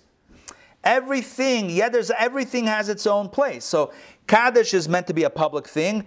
Yizkor is also done in the congregation, but you could do it privately as well. Kaddish is specifically a public declaration. So Kaddish, you need a minyan. It's definitely for somebody who died, but yeah. Yizkor is the anniversary and the holidays and all? Yeah, exactly. Yizkor is on Yom Kippur, on Shmini Atzeres at the end of Sukkot, it's on the last day of Passover, and it's on the second day of Shavuot. So the 3 major holidays plus Yom Kippur. It's 4 times a year, Yizkor. Okay. And it's typically done with a congregation, but it doesn't have to be.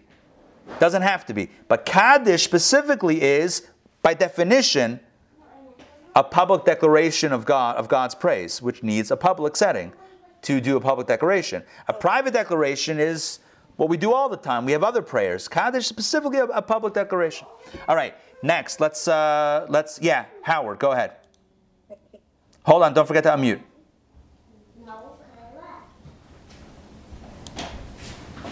Don't forget to unmute. I know, depending on the device, it could be in a different place.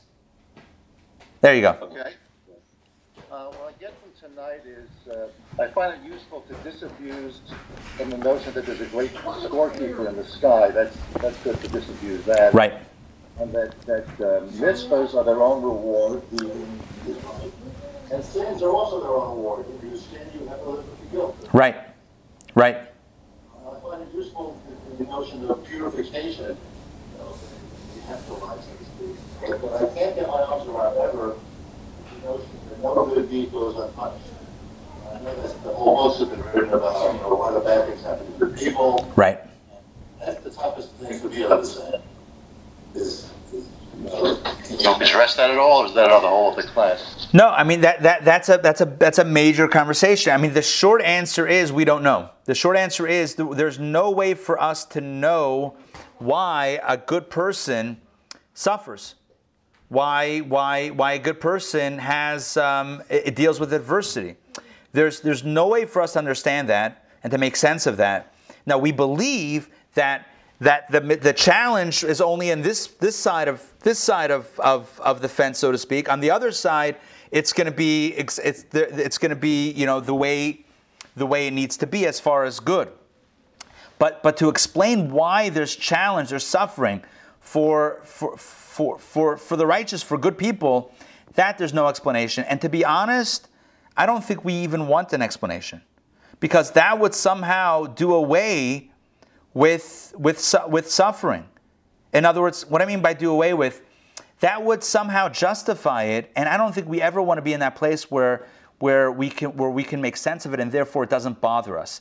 We lose our humanity when we seek to understand and explain human suffering. Does that make sense? In the process of answering the question, we become less empathetic, less compassionate, and indeed less human. It's like Elie Wiesel, he was once speaking to a group of high school students, and one of them asked, how could God have allowed the Holocaust to happen?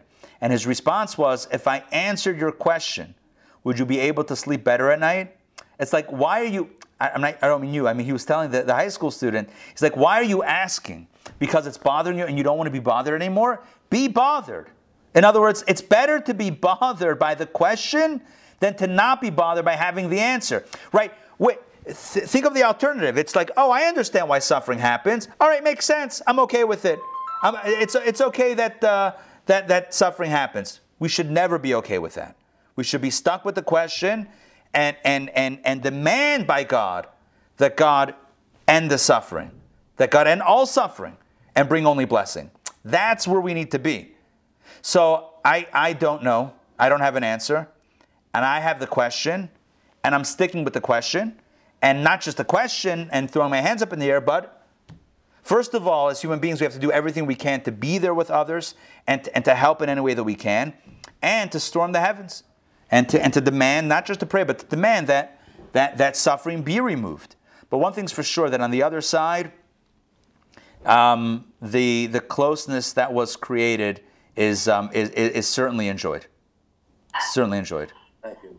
Sure, absolutely. All right. Jump in, just unmute and jump right in. Rabbi, I had a question. Yes. It seems to me like there's a contrast between, the way the Christian or Islam, kind of the way we think about reward and punishment, the kind of scorekeeping like you described at the beginning, that at the end is a final reckoning of, reward and punishment, and good and evil, and that, as kind of what was said before, that for Judaism, it's more that the performance of mitzvah, or the attainment of holiness, is a reward in itself. But honestly, I think there's almost like a disconnect with the idea, and also, with the way that in Judaism things are spoken about, Like, I wonder how ideas of forgiveness or requesting forgiveness come into Judaism. It seems like there's all the time, it seems like the idea of scorekeeping comes into the Jewish daily practice of asking for forgiveness, asking for redemption. Even in the Bible, talking about stories of minute to minute, if the Jewish people did this or that, there would be reward or punishment that was in essence a scorekeeping. Right. The spiritual aspect and the practical aspect seem to be disconnected to me. Yeah, that's a great question. So this is what I was trying to mention this before as well, when Ray was asking some very good questions. It's really important to understand again, to take another look at all of these sources. And when we take another look at the sources through a different lens, suddenly everything changes, right? So for example, when we pray, there's two ways to look at prayer. Thank you. There's two ways to look at prayer. Method number one, or way number one. Prayer is me asking God for what I need, with the assumption that God either doesn't know what I need, or number two, is unwilling to give me what I need unless I beg for it. That's what we think of prayer. Now, honestly, and I'm not speaking about you specifically, if that's what we believe about God, then we might as well give up. If our understanding of God is a petty human God that needs to be pumped up and feel good because he has low self-esteem and be made to feel like he's awesome and the best, and then we go in for the ask and that's the only way to get what we want, or otherwise God doesn't know. It reminds me of what the Berditchever Rebbe once said to an atheist. This great Hasidic rabbi met an atheist. I didn't even finish my sentence. I don't know if you know that, because I don't even know how to finish that sentence. I mean, if that's what we believe, then what are we doing? Then it's honestly, I'm not saying to you specifically, it's embarrassing. Again, I'm not speaking to you. I'm speaking, that notion of God is actually, it's embarrassing. It's embarrassing. Straight up. Right? But that's what we believe. Why? Because that's what everyone else says. And somehow we've been suckered into, we've been lured into that. That's not what Judaism believes. And you can pull out the Machzor, you can pull out the Siddur, you can pull out the Chumash, today to tomorrow. It's not what it says.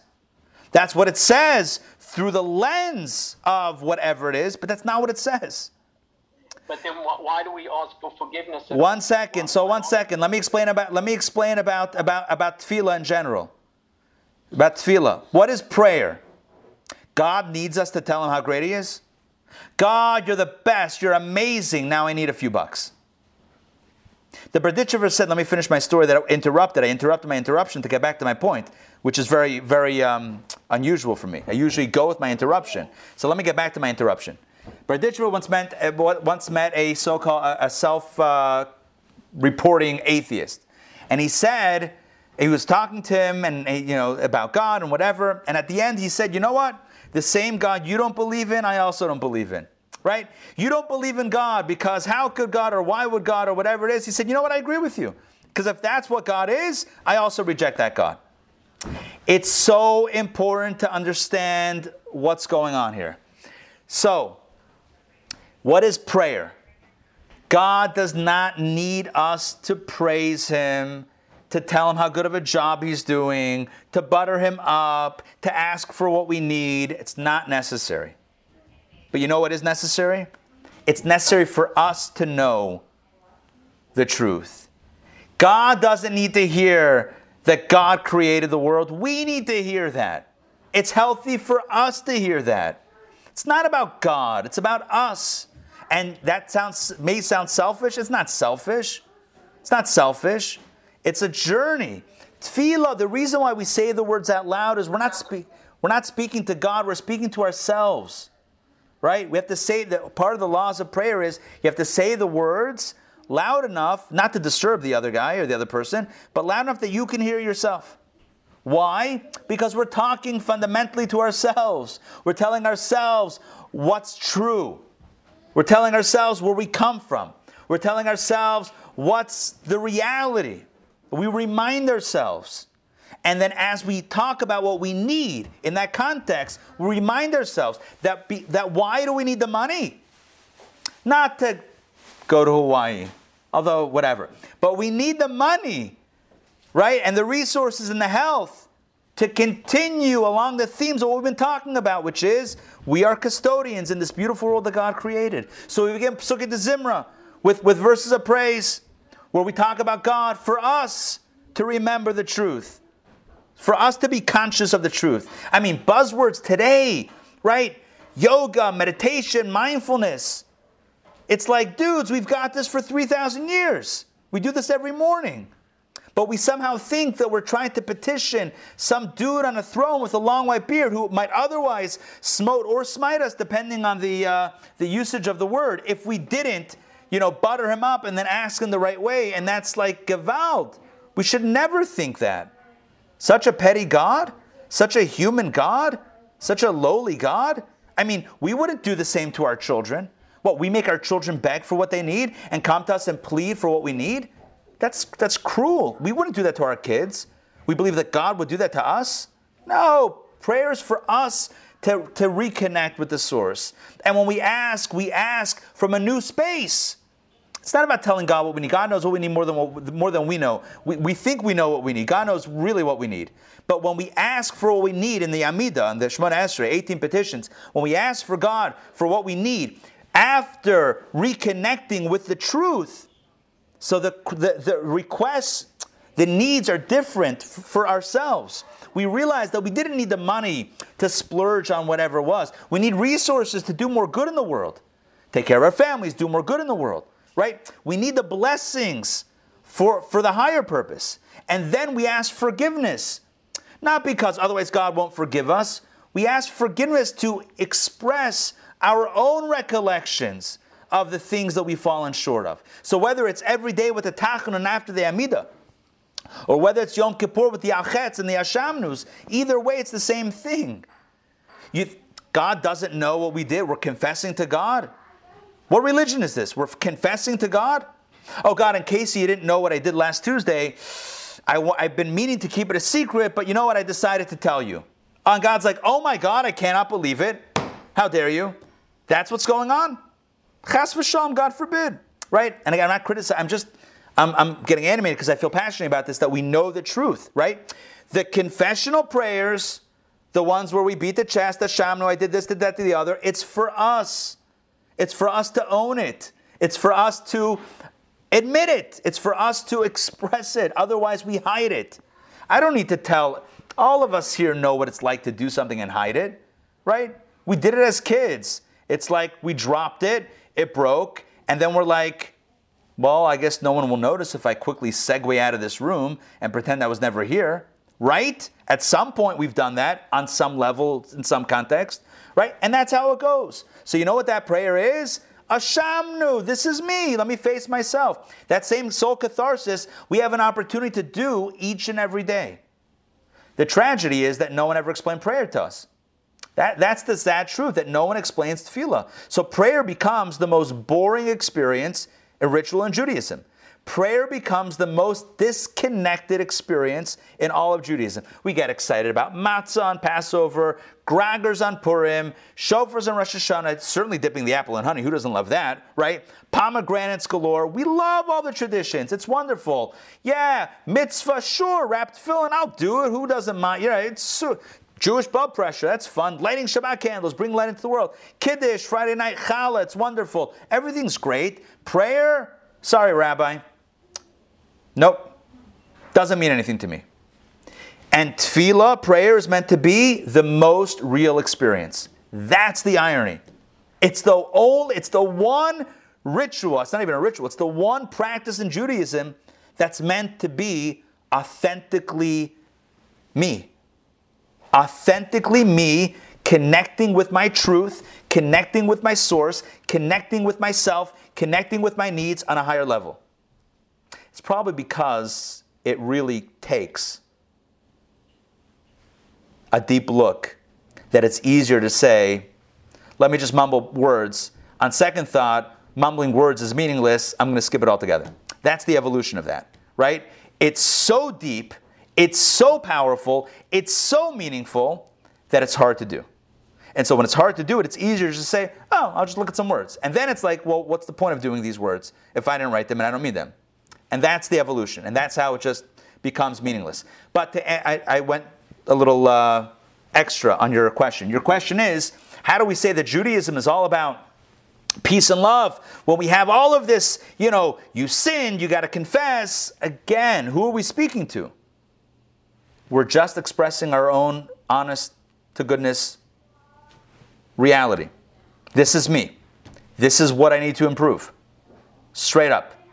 It's being honest with oneself, which is a cathartic experience. And we can have that every day. We don't have to wait till after 120, right? We do that every day. It's incredibly cathartic. Now, you also asked the question about, well, how do we explain the consequences or punishments in the Torah? Again, commentaries do it. You got to go through each story, right? Starting from Adam and Eve, were they punished by being banished from a Gan Eden, or was it being kicked out of the womb, so to speak? Don't take my paradise that I created. Build your own, right? Right? Create your own paradise. Every story, the course we did right before this, as I think you know, was Secrets of the Bible. Every story in Torah, there's a way to understand it, and there's a way to really understand it. There's a way to read it, and there's a way to really understand it. We don't have enough time to go through every single thing, but know this, that nothing I'm telling you, I'm making up. I'm not making up anything. This is well-sourced. And if you're wondering, well, how come we've never heard this before? Like, where is this Judaism? And I'll tell you, it's a crime that Judaism has been presented in any different way. And it's no wonder why it's been rejected, either on some level by us, or by our kids, or by our parents, or whoever, because, who wants to run after a God who's low and petty and doesn't know things, and will only give me something if I, do this, that, or the other? What is that? What kind of? But there's just said the same God that you don't believe in, that you reject, I also reject. That's not the Jewish God. And maybe it's because we've been exiled amongst other nations for 2,000 years. Maybe we picked up a little bit too much information from other sources. Maybe. That's probably part of it. It's probably a big piece of it. So no judgment, but we have to know what we believe in, or we have to know what Judaism believes in. Tochacha. Mom, you're asking about the rebuke in the Torah. The same thing. You look in Kabbalah, it's the same thing. It says the curses in the Torah are the greatest blessings. You have to know how to read it. Again, we could go through each thing, but there's too many. It's too much to talk about. If you think, Rabbi, I love you, but you're wearing rose-colored glasses, I'm just telling you what it says everywhere. We talked about Maimonides, we talked about Talmud, we talked about Jewish philosophy, we talked about Kabbalah. It's everywhere. Just have to... Anyway. All right, other questions. I feel like we've done that point very well. Richard, go ahead. But not on that point. But it can't be on that point. That's the only stipulation. Okay. Go. I don't think it is. Cut me off if it is. Oh, you know I will. I know you will. I have the fastest. I got the fastest mute button in the West. Not Kidding. as fast as mine. All right, here's the deal. The deal is this. I do not mean to be disrespectful to God or anyone with the Judaism with this question. I'm kidding. Yeah, go ahead. A little bit. That tefillah is a little bit like Gehenna. We're confronting ourselves. Yeah. Cleansing ourselves. Yeah. Actually doing a little bit of cleansing with our prayers. Yeah. It's the same as Gehenna. It's a lousy correlation. No, it's good. But it's it's real. It's authentic. It's hard to be real. It's easy to be fake. Are you kidding me? You ever see Instagram? It's so much easier to be fake than real. I don't have it. No, I'm kidding. I'm not judging. No. I'm just joking. No, but it's so hard to be authentic. It's so hard to look at ourselves and be honest. It's so hard. It's like a little. It's a little bit. It's a little bit. I don't want to use the word Gehenna, but it's a little bit. It is cathartic, and it's real, and it's honest, and it's about taking a real honest look at ourselves, and that's not fun. It's not fun. That's why it's the hardest thing. Show me anything that's harder than tefillah. Nothing is hard. There's nothing close in Judaism that's as hard as prayer. Prayer is the most, it's like, just the reality is, like, what are we doing here? Like, what are we doing chanting words? Like, what's happening? Thank you. The Talmud says, right? The Torah says, serve God with your heart. The Talmud says, Ezeu avodah shebalev. What is serving God with your? How do you serve God with your heart? Like, what does that even mean? Serve God with your hands, give tzedakah with your mouth. What? Serve God with your heart. What is that? How do you serve God with your heart? The Talmud says that's prayer. It's a deep experience. It's nothing that we do. It's something. It's not like you don't just do it. You have to experience it. Prayer is an experience. Anyway. Yeah, I agree with you. It sounds harsh, but in theory, I understand what you're saying. Or in concept, I understand what you're saying. Questions, other questions that came up. I know there were other questions that I did not yet address. Rabbi, I don't want to belabor the point, but I just want to follow up, the one part of what you said. I understand on Yom Kippur you're saying, V'alchet, you pound your chest, V'alchet, and right. There's an ownership aspect of it. Right. But, there's the other part that is the reckoning, that there is the part where it's like, and grant me long life, and grant me health, and grant me children, and grant me. So there is like a quid pro quo, It does seem, at least from a non-scholar side, 100%. Reward and punishment and some sort of pettiness there, I understand trust me, I understand super well exactly what you're asking and where the question's coming from and why it appears like that.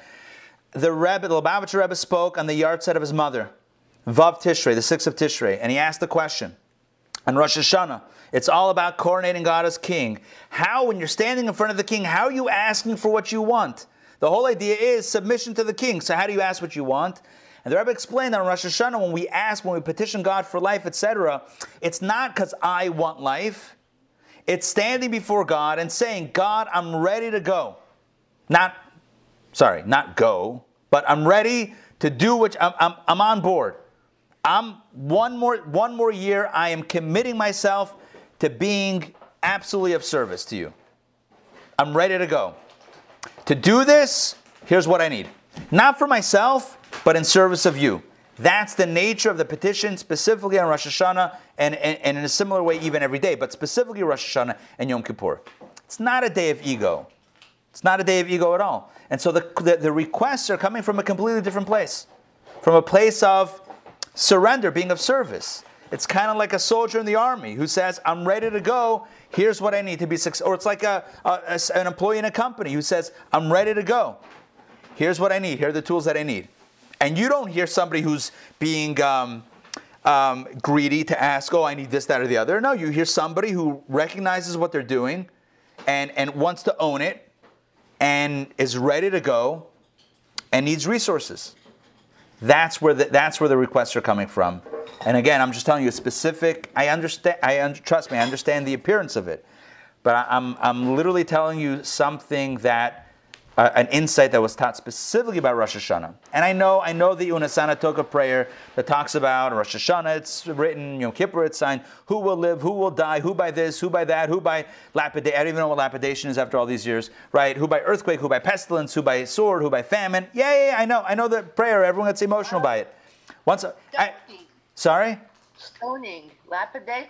Stoning. Is lapidation stoning? Okay. Lapidation is stoning. Okay. You didn't know. I told you. I thought it was by fire. It's not fire? No? Lapidation is stoning? Lapidation is stoning. See that? The more you know with that little star thing. Look, yeah, so the optics are the optics. You got to understand where it's coming from. You have to. Once you see a bigger picture, you realize what everything is talking about. It's hard to go into every single detail. We have to listen. I get the starting point. I understand the perspective. The challenge is that it's literally undoing every inch of our understanding of Judaism, and there's no shortcut there. All right, so we have time. Maybe not tonight, but we have time in general to get a new picture of Judaism. I think like this. This is giving ourselves a gift, and the best thing we can do is, as well, give this to our kids as well, a different perspective of Judaism. Even if we didn't have it growing up, a different perspective of Judaism. It's not the stuff of Baba Mises fairy tales and angry gods. It's not. It's just not. It's just not. For that they have, I don't know, dragon stories, whatever. I'm sure there are names of books for that the kids are reading. Right? There's other stuff about that stuff. Right? This is real stuff. This is real stuff. It's authentic stuff. It's honest stuff. It's about improvement. It's about connection. All right. It's getting very late. It's great to see you all. I am going to sign off. We're back on next week. If you have any questions that we did not cover, and I know that there's some stuff we didn't cover, feel free to touch base. You can text me, call me, shoot me an email. Happy to explore further. All right. See you all later. Shavua Tov. Have a great week. See you soon, everybody. Take care. All right. See y'all. Be well.